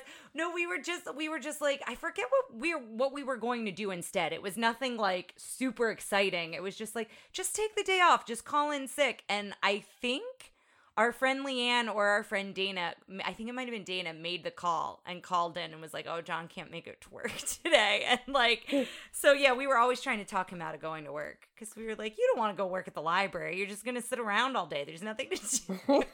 You talk about work. I was talking about school. I've never. Yeah. I skipped school once, and it was senior day. It was a day that was not obviously officially called this, but everyone in school called it senior skip day. Yep. Yeah, because it was like the day when they had the like everyone go to the auditorium. You're gonna miss all your classes anyway because they're like presenting awards for something. Yeah. So a lot of people went and I don't know left. that we had that. Right. We Well, might have, but It was I the can't one day I remember. left. I can't tell you what I did instead because I was so anxious that I was gonna get caught, and Yeah. I was like, I'm not gonna graduate. And it was like, you'll get like a whatever, a Yeah. demerit. I don't know. So I can't tell you what I can remember exactly sneaking off to my friend Ben's car and like, oh, let's go. No idea what we did. None whatsoever. My senior year, I only went to school half days because I had all the credits I needed, so I worked the other half of the day. So, but my work wouldn't start, so I'd have like a little bit of gap time. So sometimes I'd like go pick up lunch for people or whatever. But when I was a junior and John, again, it's another story with John, and John was a senior, there was a group of us, and I think Jeremy was in on this, all past hosts, we've all become very successful, so we all turned out fine. And Ryan's making it look like that's debatable. But anyway, we all decided we were going to skip for the morning and like go to the beach because it was like we had finals days where it was like sometimes your finals were your lunch and your gym period. Like that was part of like, cause that's just where it was in the schedule. And we were like, we're just going to sit around. Like there's nothing like to do. So we all skipped and John locked his keys in his car. So we were like, and so then we had to go home. We had to like try to figure out, we got to the beach. He locked his keys in the car at the beach. So we actually made it there. And then he had to like, we called the police and they were like, we don't do that. Like we don't unlock cars. Like, we don't like we do alert truancy officers. Yeah, but we don't, whatever. So we made it. We got back to school. We figured it out. But it winded up being this whole thing of like, basically everything we did, it was like, see, you shouldn't have skipped school because this is what happens. It was like one of those like after school like specials where it was like, if you had just gone to school, none of this would have happened. But I remember it being a fun day. But yeah. Amanda, do you have any stories about being just a complete delinquent? No, not really. Amanda's Yeah, the only good host. I we have. kind of Everyone else is- kind of feel like we just like for senior skip day, I feel like I still went to school for like part of the day and then I did too. I think I remember that. yeah, and then like left and went to Taco Bell or like I feel like that was probably something. It's gotta Oh, be. yeah. That's what I did. Is I went and just ate, or like we just went over to someone's house earlier than usually right after school. Right. Yeah, I feel like the only time I ever actually skipped was that time when with the story I told, and then like I said, my senior year. Nice backpedal.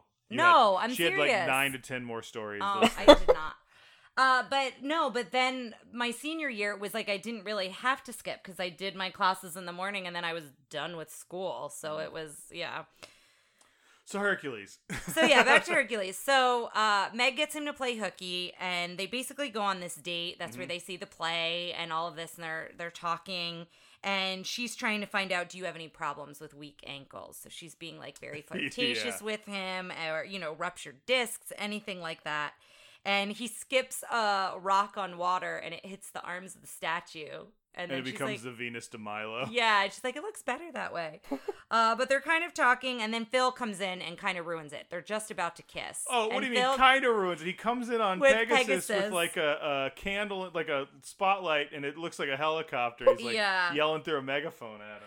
Because he's been looking for Hercules all day because he ditched out of everything he was supposed to do. And so then this is where I love this song too. It's going to be really hard for me to pick a song between this This and was my Muses. second favorite. I won't say I'm in love. It's such a good It's song. a really good and it's so good. And you kind of, again, you find out more about her and about her character and about what she's struggling with. And the Muses are very prominent in this song.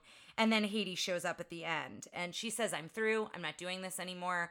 And Phil is still there. Well, Hercules goes away, I think, with Pegasus, and Phil he gets falls knocked off off the horse. So he's like in the bushes. It sounds like he went to a bar. Yeah. Like, he fell off the horse. No, fell off the wagon. Fell off the wagon. That's what it is. Sorry. But Phil overhears part of the conversation with Hades and Meg. So what he doesn't hear is that Meg really doesn't want to do this anymore. Right. He just hears, her agreeing with Hades about like what should be done or whatever.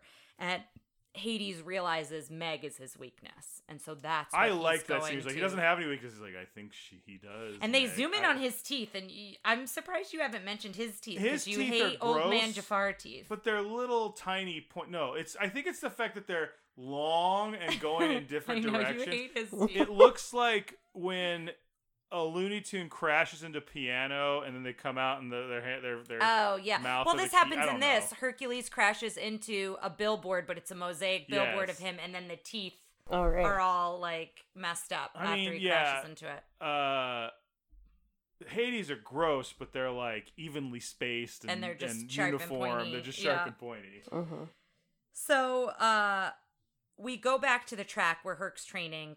Phil's told him you've got to go back and train because you basically played hooky or whatever. And then Pegasus gets lured away by what Ryan called a My Little Pony. And again, it's pain and panic. It's got a tattoo. It does. It has a Right. heart. Heart Yeah, tattoo by on its its butt, and tail, it's got yeah. its butt is like wiggling a lot. It's a very strange scene. And then it separates, which is disturbing because it's pain and panic. Yeah, and then Pegasus is like ah. Freaks out. But yeah, so that's how they get Pegasus away. And then Phil gets into a fight with Hercules. He's like, he doesn't know how to break it to him that Meg is faking it. She's not in love with him. She's working for Hades, and he finally just comes out with it. And it does feel very similar to the fight that Genie and Aladdin have about when Genie's like, you just need to tell her the truth. This is kind of the opposite, but a similar fight because Phil winds up leaving. So his protector, Herc hits him. yeah. And I think like that's a darker movie, but I think like if they would have done something to where Herc like legitimately hurt people with his strength, that might have been an interesting twist that was a little, more complex. Yeah, than and what we obviously got, they but were trying not to Yeah, go they the weren't complex really route, doing but that would be interesting to see. It was a little too. It's hard to do a slapstick movie and then do. Well, sometimes when he hurts people, it actually hurts them. Yeah. But other times it's like we'll get to this later. When he's fighting the Cyclops, he's just getting thrown around. He doesn't have his powers anymore. I'm like, he's dead. Why isn't he dead? He'd be dead. Yeah. So Hades winds up showing up after Phil leaves. Phil's going back home. He's going back to the island, and Hades shows up and says, I've got Meg, and he's got her kind of gagged so she can't talk. And he says, if you'll give up your power for 24 hours, let's say the next 24 hours, because that's when all the planets are aligning where he can set free the Titans. I don't think we've talked about Hades' plan. Yeah, that's his plan. So that's his big plan Yeah. to take over Mount Olympus. He's like, if you give up your strength for 24 hours, then I'll set Meg free. And this is a very similar, it gave me the vibe of the Ursula deal with like, you have to give up your voice to go up there. And so again, it's similar. You know, he takes his strength away and he goes, now you know how it feels to be everybody else. And then he realizes that Meg is actually working for Hades. Yeah. Hades kind of then tells him that. And you made a comment, and it is very noticeable that they dim the colors of Hercules when he no longer they has his strength. He's got more contrast, less contrast. He's darker. Yeah, he's darker than all the other characters. And so now we see the whole sequence where Hades sets the Titans free. And I like the Titans design as well. I like the Ice Titan a lot. Mm-hmm. I like the two-headed one because he reminds me there used to be... The Rock, Yes. Yeah. So there was a toy... There was a toy... No, the Rock dude with two heads. Right. Yeah. And there was a toy series growing up called Rock Lords where they changed from like monsters into rocks. I think I had a bunch of them. They sound familiar. One of them looked like a gold nugget, which I think that was the most popular one. He kind of turned into a little robot. Yeah. It was, nothing says I'm going to take out Transformers. Well, you guys changes into boats and cars. Ours changed into various rocks. But I had one that had two heads like that. It reminded me of that. That's funny. I like the Twister one too. The one that looks like a big tornado. Yeah. But they all start like storming off very slowly, and then Hades goes, Olympus would be that way. Yeah. So then they all like turn around and keep going. But he sends the Cyclops to go look for Hercules. And we noticed that the Cyclops toenails, we compared them to old man Jafar's teeth, but like they're not great. And they zoom in on them one too many times. Have you ever seen those commercials? With the like fungus, with the like goblin that like goes, "I live under your toenails." Yes, I hate those commercials. I'm just like, but it's always like it's like a midday commercial. So you're like, "Oh, we'll be right back with Kelly Ripa." I live under your toenails. Yeah, like, no, it's terrible. It's gross. So Meg winds up. You know, we're starting to see Hercules try to fight Cyclops, and she's like, "You're gonna die," and he's like, "There could be worse things." He's just kind of given up. Like he's really pretty upset about that Meg duped him like this. And I like how they animate him when he is fighting. I know you make the comment that he should be dead fighting yes. Cyclops at all, but they do give him like black eyes and bruises on his arms, and so I thought that was an interesting choice. I like that they did that. But she takes Pegasus to go find Phil. And everyone on Olympus is getting captured at this point, except Zeus by the Titans. And then this is where Hades finally comes up and reveals that he's been behind all of it. Like, this has been his plan. And so Meg winds up getting Phil, and they come back, and... He pulls an Empire Strikes Back, doesn't he? That's how he gets him. He goes around his legs. Oh, yes. He burns his eye. He burns his eye first. Which is how, I think... Odysseus blinds the Cyclops in the Odyssey. Yeah.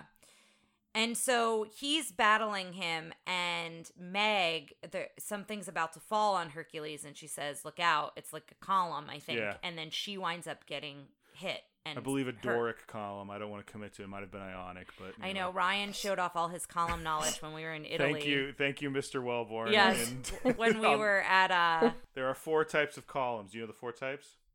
You told me them when we were in Italy. I don't remember. Doric is kind of plain and square. Ionic has the little twirls on the them. Little curly cues. Corinthian are the ones that have like the leafy structure going up them, and Moronic are the ones that are just laying on the ground. That was the joke Mr. Wellborn made. And when we were at the Roman Forum, and Ryan was sure to point out all of those to me. Doric, that Corinthian. And at Pompeii. You mentioned it a lot at Pompeii too. So the column, do you know which kind of column it was? You said it. No, I was joking around. So the column falls. I was just like trying to shoehorn like a little bit of trivia in there. Yeah. So it falls on Meg, and she gets hurt pretty badly. And she gets squished. Yeah, she gets hurt pretty badly, and then that was part of the deal. Did you say that? Oh, I don't know that I said that. Yes. He goes, "You have to promise that she won't get hurt." And Hades is like, "Fine." So she gets hurt, and he starts to lift the column, and he gets his strength back, and he lights up. Yeah, because the deal is broken there, and so he becomes a little bit brighter, and so she tells him she's in love. Yes. And he leaves Phil to watch over her, and he goes to Mount Olympus. Should have kissed her. Does not kiss her. I know. Should have kissed her there, because things... Olympus can wait a kiss length. So then he goes and he fights back with Zeus and starts setting all of the other gods free so they can also fight back as well. And then we go back to the Fates and we watch that they have Meg's thread and they cut her thread. And so she actually dies. Like she dies for a couple minutes in this film. And Hercules shows up in the underworld looking for Meg. Riding Cerberus, the three-headed dog. Which is Hades kind of.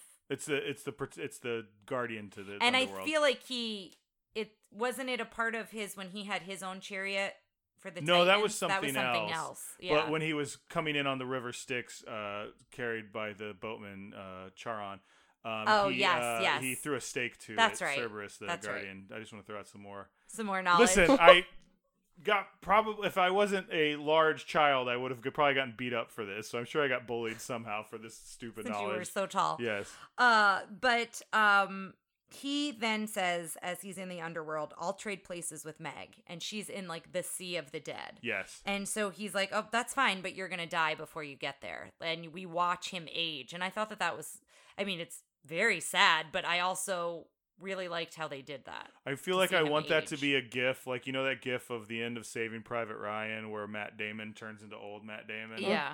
Like I want that as a gif, like whenever, because I always post that when someone says it's like Beetlejuice when they age. It's like a very similar thing, like watching them age quickly. So he's aging in the sea, and the Fates go to cut his string, and they can't cut it. And it's gold and it lights up and they realize he's a god and so it can't be cut. Because he's sacrificed himself. He was willing to give his life away for this woman. Yeah.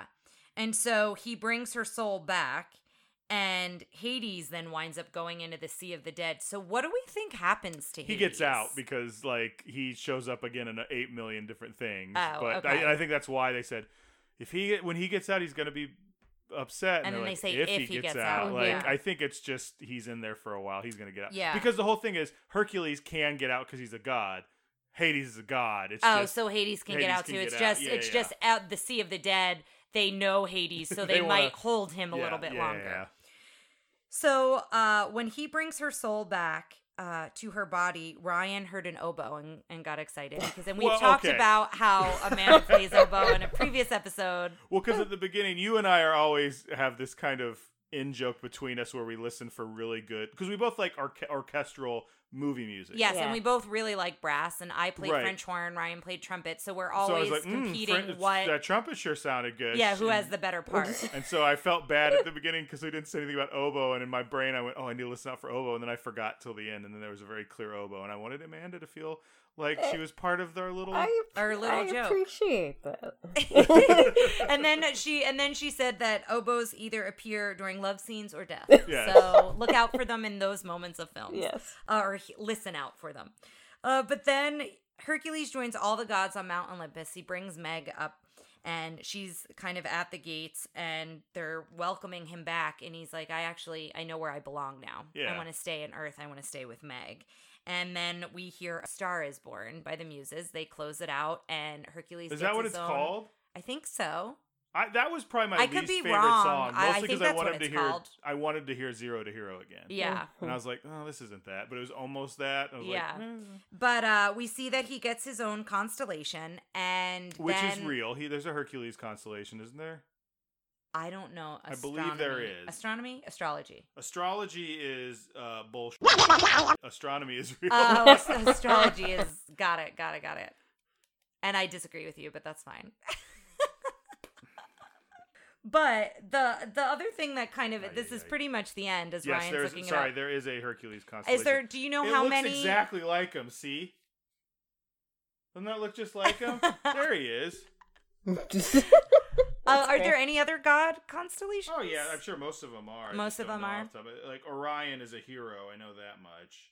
Well, it's Orion's belt, though, isn't it? Yes, but his belt is easy to identify. Other stars make up him. I see. He's got a bow and stuff like that. You can see the stars. You can see the belt because of. Speaking of Beetlejuice, that's the name of one of his stars on his belt. Oh, did you know that? I didn't know that. So I think it's actually Beetlegeist, but interesting. Anyway. But the thing that I like too during A Star Is Born is we finally hear someone say that's Phil's boy. That's all Phil's wanted. One of the townspeople. Townspeople say it when they see the when they see the constellation up in the sky. But that's kind of how it ends. So we are going to ask our questions we ask every episode. First off, how was the princess? Princess being Hercules in this case.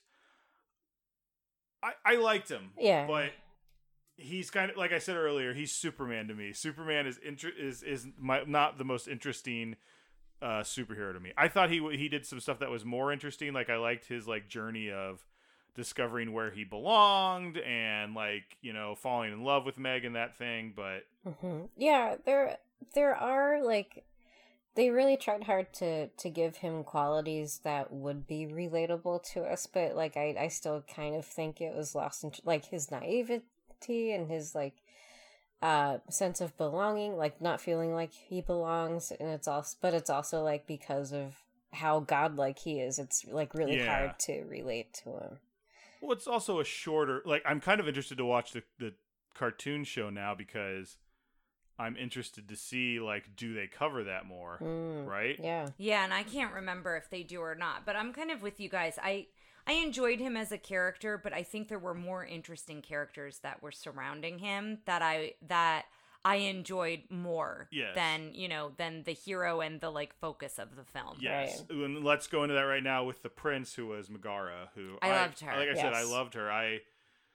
Sometimes it felt like she was drawn with a little bit of a va-va-voom quality, like a little bit of a male gaze, but she was just so interesting, like still flirty and everything, but like I think she had it's interesting to say she had a lot of agency where her whole role is being manipulated by Hades. Yeah. But her as a character felt like she's very independent in the sense of if she wasn't being like she had this independence to her even though she was doing someone else's bidding, I guess. I don't know if that's Yeah. I agree with that. Like it's her person like she has a very well-rounded personality, I think, just in general. And I think that definitely contributes to a feeling of agency in her. Yeah, I just liked her spunk. I liked her attitude. I gotta say, her and Esmeralda kind of get the short end of the stick, and that I don't think either of them are considered actual Disney princesses. And I really think they should be. I don't think they're technically. I mean, they're not technically princesses, but I mean, Right. How was the sidekick henchman? I liked Phil when he wasn't being a creep. He had some funny jokes, and I think he's got some heart to him. But yeah, there were some cringy scenes with him, which were unfortunate. They didn't age well. Pegasus, I think, is also a sidekick. I liked Pegasus. He's cute. Funny, and I liked his relationship, like him being very protective of Hercules. I liked that as well. Pain and Panic, I enjoyed more than I remembered enjoying. Yeah, exactly the same. I totally agree with you. Yeah, I enjoyed them way more than I think I thought I was going to. I'm a very strangely big Matt Frewer fan, who is Panic. And the other one was Bobcat Goldthwait. Yes. Oh yeah. But Matt Frewer, you guys might know him. He was the neighbor dad in Honey, I Shrunk the Kids. Okay. I'm trying. I mean, I've seen You've it, seen but him not in enough. He was in The Stand, which is probably why I like him a lot. They tried to do a movie that was going to turn into an X-Men TV show pilot in the late 90s, and he was the bad guy in that, and I loved it. It was an awful movie called Generation X. But anyway, he's Max Headroom. You don't know Max Headroom? Do you know Max Headroom? Sounds really familiar. He was supposed to be a computer-generated image, but it was just kind of like a live shot, and they did some computer stuff over it. But he was like, "I'm Max Headroom," like, and he kept like skipping and stuff. Yeah, I don't know. And he was on like Coca-Cola commercials. Got it. Now's where we cut to the gif of Hercules getting older as I'm trying to like reference this thing. Anyway, sorry. All right. So, what was everyone's favorite musical number? Oh, don't go with me first. Zero to Hero was mine. Yeah, so I'm torn between that and Meg's song. Like, I really like, especially the chorus in Meg's song. Yeah, I don't know. Meg's song is a strong second to me. Yeah. I will say I have had Go the Distance stuck in my head for the last few days. Mostly because it's Michael Bolton. Yeah. Which is interesting hearing him interviewed, because I expect him to be like, "I'm Michael Bolton." And he's just like, "Hey, I'm Michael Bolton, and I really like singing this song," and blah, blah, blah. And he's like, like, it's just... Just puts his emotion into his song. Yeah, because it's not... I mean, you see, it's funny because I'm like, if I'd never heard you sing, I'd be like, I want to hang out with him. He just seems like, hey, yeah, I liked it. It's a cool movie. La, la, la. Like, Yeah. he just seems like a dude. That's funny. I also like the Gospel Truth. I like Yeah. the first song a lot too. It's really hard for me. I think I'm going to pick Meg's song because I Okay. love singing that one. If it comes on, I'm like belching it out in my car or wherever. We'll have to, after this is over, watch her singing it live at the D23. Oh, yes, yeah. How does it hold up? We talked a little bit about female character agency. Does anybody have anything else they want to say about that? I mean, there's We talked about the cringiness of Phil. Yes. So I think that doesn't hold up. drinking and smoking. I don't even think there's any wine jokes. I guess the god of wine is like at the end pouring something. Also, but Hades he's barely- smokes a cigar. He lights a cigar. Yes, that's Yes, right. he does Yeah. smoke a That's right. cigar. Um, When he's like watching the game, essentially, when he's battling Hydra, he kind of equates it to like a football game. yeah. Guns and firearms, there wasn't a lot. There's some sword play with the Hydra where he's like cutting off heads and stuff. Yeah. There are definitely some like violent scenes. So. I would say Yeah. that the when we first see the Hydra, it's a bit intense. I will say that the way he comes out of the Hydra isn't as gory as it could be, but it is something that Disney doesn't do a lot. Like we see Yeah. the Hydra's blood; it's green, but It's a lot of like goo. Like I think it was kind of yeah. like ew, gross type stuff. I don't yeah, think but it was it is too something that's graphic. out of the ordinary for Disney. We usually Yes. don't see stuff like that. So I want to talk a little bit about ethnic representation because I know we have the Greek chorus is all black, but that's kind of the only characters we have in here. Like the cast, that's African American. Everybody else is just a white cast. I know it's Greek, but come on, there's if you're gonna tell me it's like we allow Medusa and Hydras in our movie, but we draw the line at people of color. Yeah. Like what? Like I would love to see if this got remade somehow. Like I'd love just to see do a live mixed action race of everybody. this. I Like, don't know. I think it's it could be mythology. fun to see a Yes. live action version of this. Yeah, and, Yeah. like and there is a little bit of a music appropriation thing happening too, where Yeah. the chorus sings songs that sound like traditional African American gospel music, where Yeah, and soulful music. Yes. Yeah. right, And it's written by again Alan Menken, and I'm not sure the other one is, but yeah, it's again we talked about this a little bit more on Hunchback that we're on a trajectory, I think, to better times. But Yeah. we're not quite hitting it in certain right. points. And this is still like the colorblind era, so So now's of course the big question, the infallible villains. scientific villain score, in which we'll be ranking the god of the underworld himself, Hades. Let's start off with frightening, and I don't think he's as frightening as some villains, but when he freaks out, it is like, whoa. Yeah, you don't want to set off his temper. You Yes. realize that when his temper's set off, things are not great. But I think he thinks he's more frightening than he actually is. Right, I think he's a 2 or a 3. Yeah. yeah. What do you think? I think a 3. What do you think, Amanda? Oh, sorry. You're gonna give him a 3? Yeah, I think a 3, because he definitely Yeah. has like moments where like all the close-ups of his face and everything, like those are pretty scary. I'm gonna give him a 3 too, because even though the fates are the one that kind of decide when you go, he does have a lot of. I mean, he's ruling the underworld. Yeah. And I just think like that. What comes with that is a bit frightening as well, and just. I don't know. I'm between a 2 and a 3, and I feel like I can't justify my 3. Well, So then I do don't a 2. know. That's fine. I'll do a 2. That's fine. I'm kind of. Feel like I talked myself out of the 3. I'm kind of talking. You talked me out of a 3 too. I'm gonna give him a 2.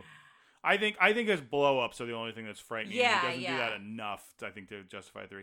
Now, funny. I want to rank him a 4 or 5. Yeah. He's very I think funny. He's hilarious. Yeah, I enjoy his sense of humor. He's sarcastic. He's a little bit witty. I laughed a lot at him. I think got a he's number? very funny. He's a hard 4 for me, but I almost want to give him a 5. But I think I'm going to stay with a 4. Okay. Yeah, same. Hard 4. 4. I think I'm giving him a 5. Yeah. Go for it.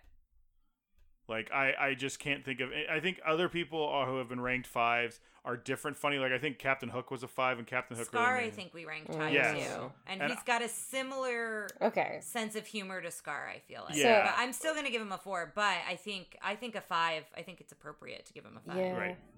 Yeah, I'm changing mine to a 5. That's right, because she likes me better than you. Fierce. I don't really think he's that fierce. Like, he's got a different quality and a confidence. I think that bumps him up from like a 1. He's not like a 1 fierce. Yeah. But I think he's like a 2 or a 3. I don't even think he's that fierce. He's kind of slimy. Yeah. More than he is fierce. Yeah. He definitely he doesn't have like the queer coding cape drama like He thing, doesn't. no. I mean, I don't necessarily want to turn this into I think turning the queer coding into one specific. I know this is drag queen energy, Right. but I think limiting it to one thing diminishes. I don't want to like pinhole it and be like that's just one of many things where it can be all of them. But like have a swagger, right? Yes, That's sort of And what I I don't know that was. he has that. He's kind of like like Yeah. he's got I give him a 2 because I think he's not a I think it's the same thing we talked about with Frollo yesterday, where I don't think he's a bumbling like buffoon, but I think that was his effectiveness. Yeah. But I still think he gets a 2. I think he's got some sort of confidence because he's like, hey, how's it going? I'm Hades. Like, I think that's kind of like the schmoozing to me is a 2. What do you guys think? Tara wants to give him a 1. He's a really hard one for me to rate. I didn't expect him to be difficult to rate, and I'm really like on the fence with all these numbers. I think some of it is he breaks the mold so much in what we've seen. Yeah. I'm gonna give him a 2. Yeah, I'll give him Effective. I mean, he did control Olympus for a hot minute there. Does he actually, or does he just capture Zeus? It felt to me like he didn't actually. Like, I think I'd give him a 4 in that he gets.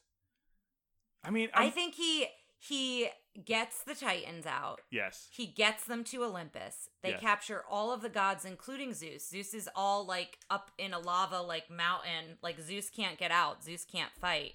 If Hercules didn't show up, which I know that's the if, but this is a Disney movie, I think he's a 5. You think that? I think he does everything. The only other thing he set out to accomplish was, I think we could say technically he had rule of Mount Olympus. He just didn't do anything with that rule because Hercules flew right in. I mean, but that kind of comes close to the Ursula fight. She was the Queen of the Seas for 8 minutes. But we gave her 5 for that. That's what I'm saying. But for some reason to me, and I can't quite define it. You feel that he didn't have command of that. I went, oh yeah, he did get it for a second. I thought he captured Zeus, but I didn't feel like he had command of anything for a second. So that's just me explaining. It's not necessarily arguing. See that. I can see that you didn't feel that like he was in command. It was more the Titans were doing the work. He didn't do anything. So that's why I'm giving him a 4. I see that. I'm gonna give him a 5. I'll give him a 5 as well. Design. Now he gets a good design for me because I like his Bic lighter head idea. I think his face is ugly. Fair. I think it's supposed to be ugly, but it's different from like this is an ugly face. It's just I don't like it. Like I don't like his face. Oh, interesting. So I don't think you like his teeth, even though you said that they're not that bad. They're not That's as a huge I said part they're of his not face. as bad as Jafar. I said I like him better than Jafar's, but like I like a lot of things better than like getting run over by a car. Like it's a very low bar to get over, right? Yeah. So I think for me he gets a 4 because I think he's just got such a cool design and it's different and I like that thing, but like he doesn't get a 5 because I don't like his face. What do you guys think? I think a 4 for me too. Yeah, I like his fire stuff. I think I'm gonna give him a 5. Are you I really? really like how he floats. Absolutely, that's fine. Did you watch how he walks? I do. That's a good point too. Not even all his of the wispy like when they walk through him or his arm becomes soft. That's cool. He's kind of like transparent a little. Is transparent or translucent? I don't know. Whatever. One of those. He's one of those. But I do like that he almost floats. Yes. Yeah. Like he floats around, and I like that, and I like the bit when Pegasus blows his hair out. I do like hair out. Yeah, He just says it. So I like the design. I like the design of that, and I think when he gets mad, the way that they do the color changes with the reds and the blues, that's very I really cool. like that too. So I'm gonna give him a 5. I'm still gonna give him a 4. That's fine. Go away heat. So I think I'm gonna give him a 2 on Go Away Heat simply because he's voiced by James Wood, and James Wood is such a horrible, horrible person over the last decade, and I mean that honestly because it makes it hard for me to say I love because you hear that Hades voice because I go oh yeah this guy. Yeah. And it was hard watching the making of because he's in it. Yeah, Right. Amanda, what'd you think? I'll give him a 2. Yeah. What do you think? I guess I'll give him a 2. Yeah, like I said, he's been You a can hard give him one. whatever you I want. don't know. I don't know why I'm having such a difficult time. This is the first villain I'm like, I'm not sure what to do. So You can give him a 1. Just means you appreciate him and his politics. I'll give him a 2. Okay. Yes factor, he's going to get a 4 from me because, again, he's not getting a full 5 because I think of what's pulling away in the go-away heat, and he's not my favorite villain, but I like him a lot. Like, he's one of the reasons I think, because, yeah, he's, anytime, it's always him. Like, it's not like some other villains where it's like, I don't know. I like Hades. I think he's a very interesting, cool villain. And there's a reason you see him used in Kingdom Hearts. And anytime when it's like, we have to get all the villains together, Hades is usually plays. I think he's elevated to a higher place than maybe if anyone else had played this character, he would be in the pantheon of villains. So what do you guys think? A 4, yeah. I'm between a 3 and a 4.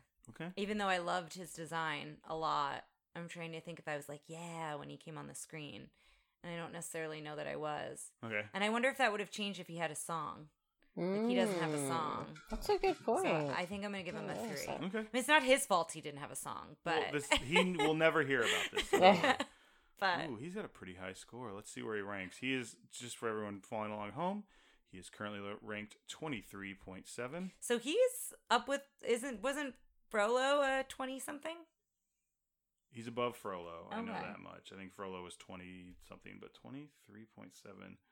Oh. He's with Oogie. He's above Oogie. Oh. I think this is a pretty good. I think he might be a little bit better than Matt. I think we ranked Madame Medusa a little high because she kidnapped a child. Yes. We ranked her high because she basically was doing enslaved a child. Enslaved a child. Yes, she enslaved a child. So he is 23.7, which puts him at number 14 right now. Wow. Pretty good rank for Hades. I think it's pretty. I think, like I said, I think he's often elevated because he's so different and like. When you he put does him break in the mold a lot of yeah. ways with a villain. I will say that. Yeah, no, I think he's in good company, and he's right above Ratigan. Okay, yes, so good work. I actually like whenever I was thinking about Hades, I was like, I bet he's gonna be in Ratigan's company. In the for Ratigan this. area. Yeah. Well, he's right there with him. So now it's time for the final question: do we add this to our collection, or do we lock it away in the vault? And I think I can guess what everyone's gonna say. Yeah, definitely add it to the collection. Yes, yeah. Same. I liked it a lot. It's definitely one, and apparently and I've got a feel good. It makes it I enjoyed it, and I felt better after I watched. Like I felt good after I watched it. Yeah, absolutely. Amanda, thank you for the third time for yes, joining us. Thank you. You know the drill. We always ask our guests to plug something, whether it's a personal project, something they've been enjoying during the pandemic, or I guess we can stop saying pandemic, some piece of media you've been enjoying at all, or just a sentiment you want to put out there in the world. Please feel free to plug away. Get vaccinated, everybody. Yeah, take care of your health. Yes. Absolutely. Well, so next time, guys, we are going to do Mulan. Ooh. I know. I was surprised you didn't remember because I know how much you like Mulan. I really like Mulan, but now I'm curious. We'll see. We'll go with it. But Absolutely. We'll look and see how well it holds up. Yeah. I'm sure there's going to be some issues. So yes. We'll see. Dishonor on your family. Like, that's all I remember is Mushu yelling. You've not seen it. I've seen it. This is like The Godfather where you think I haven't seen it. I could have sworn this is one you haven't seen. I have seen it. I was lying when I said I went off of Disney for a while. It was just Pocahontas. I don't know why I thought it was multiple things, but yeah, I've seen this one. Okay. So I will enjoy watching it again. We will have a very special guest, but until then, we'll see you next time, guys. Thanks for listening to Tara and Ryan's Princess Diaries. If you want to tell us your favorite Disney villain and why it's guest on, send us an email at trprincessdiaries@gmail.com. Or you can send a tweet about how great Maleficent is to @TRPDiaries. Check out our Facebook group by searching for Tara and Ryan's Princess Diaries. Tara and Ryan's Princess Diaries are available on iTunes, Stitcher, Spotify, Overcast, and many more. Wherever you hear us, please be our knight in shining armor and give us a 5-star review. Thanks again, and until next time, remember to always live happily ever after.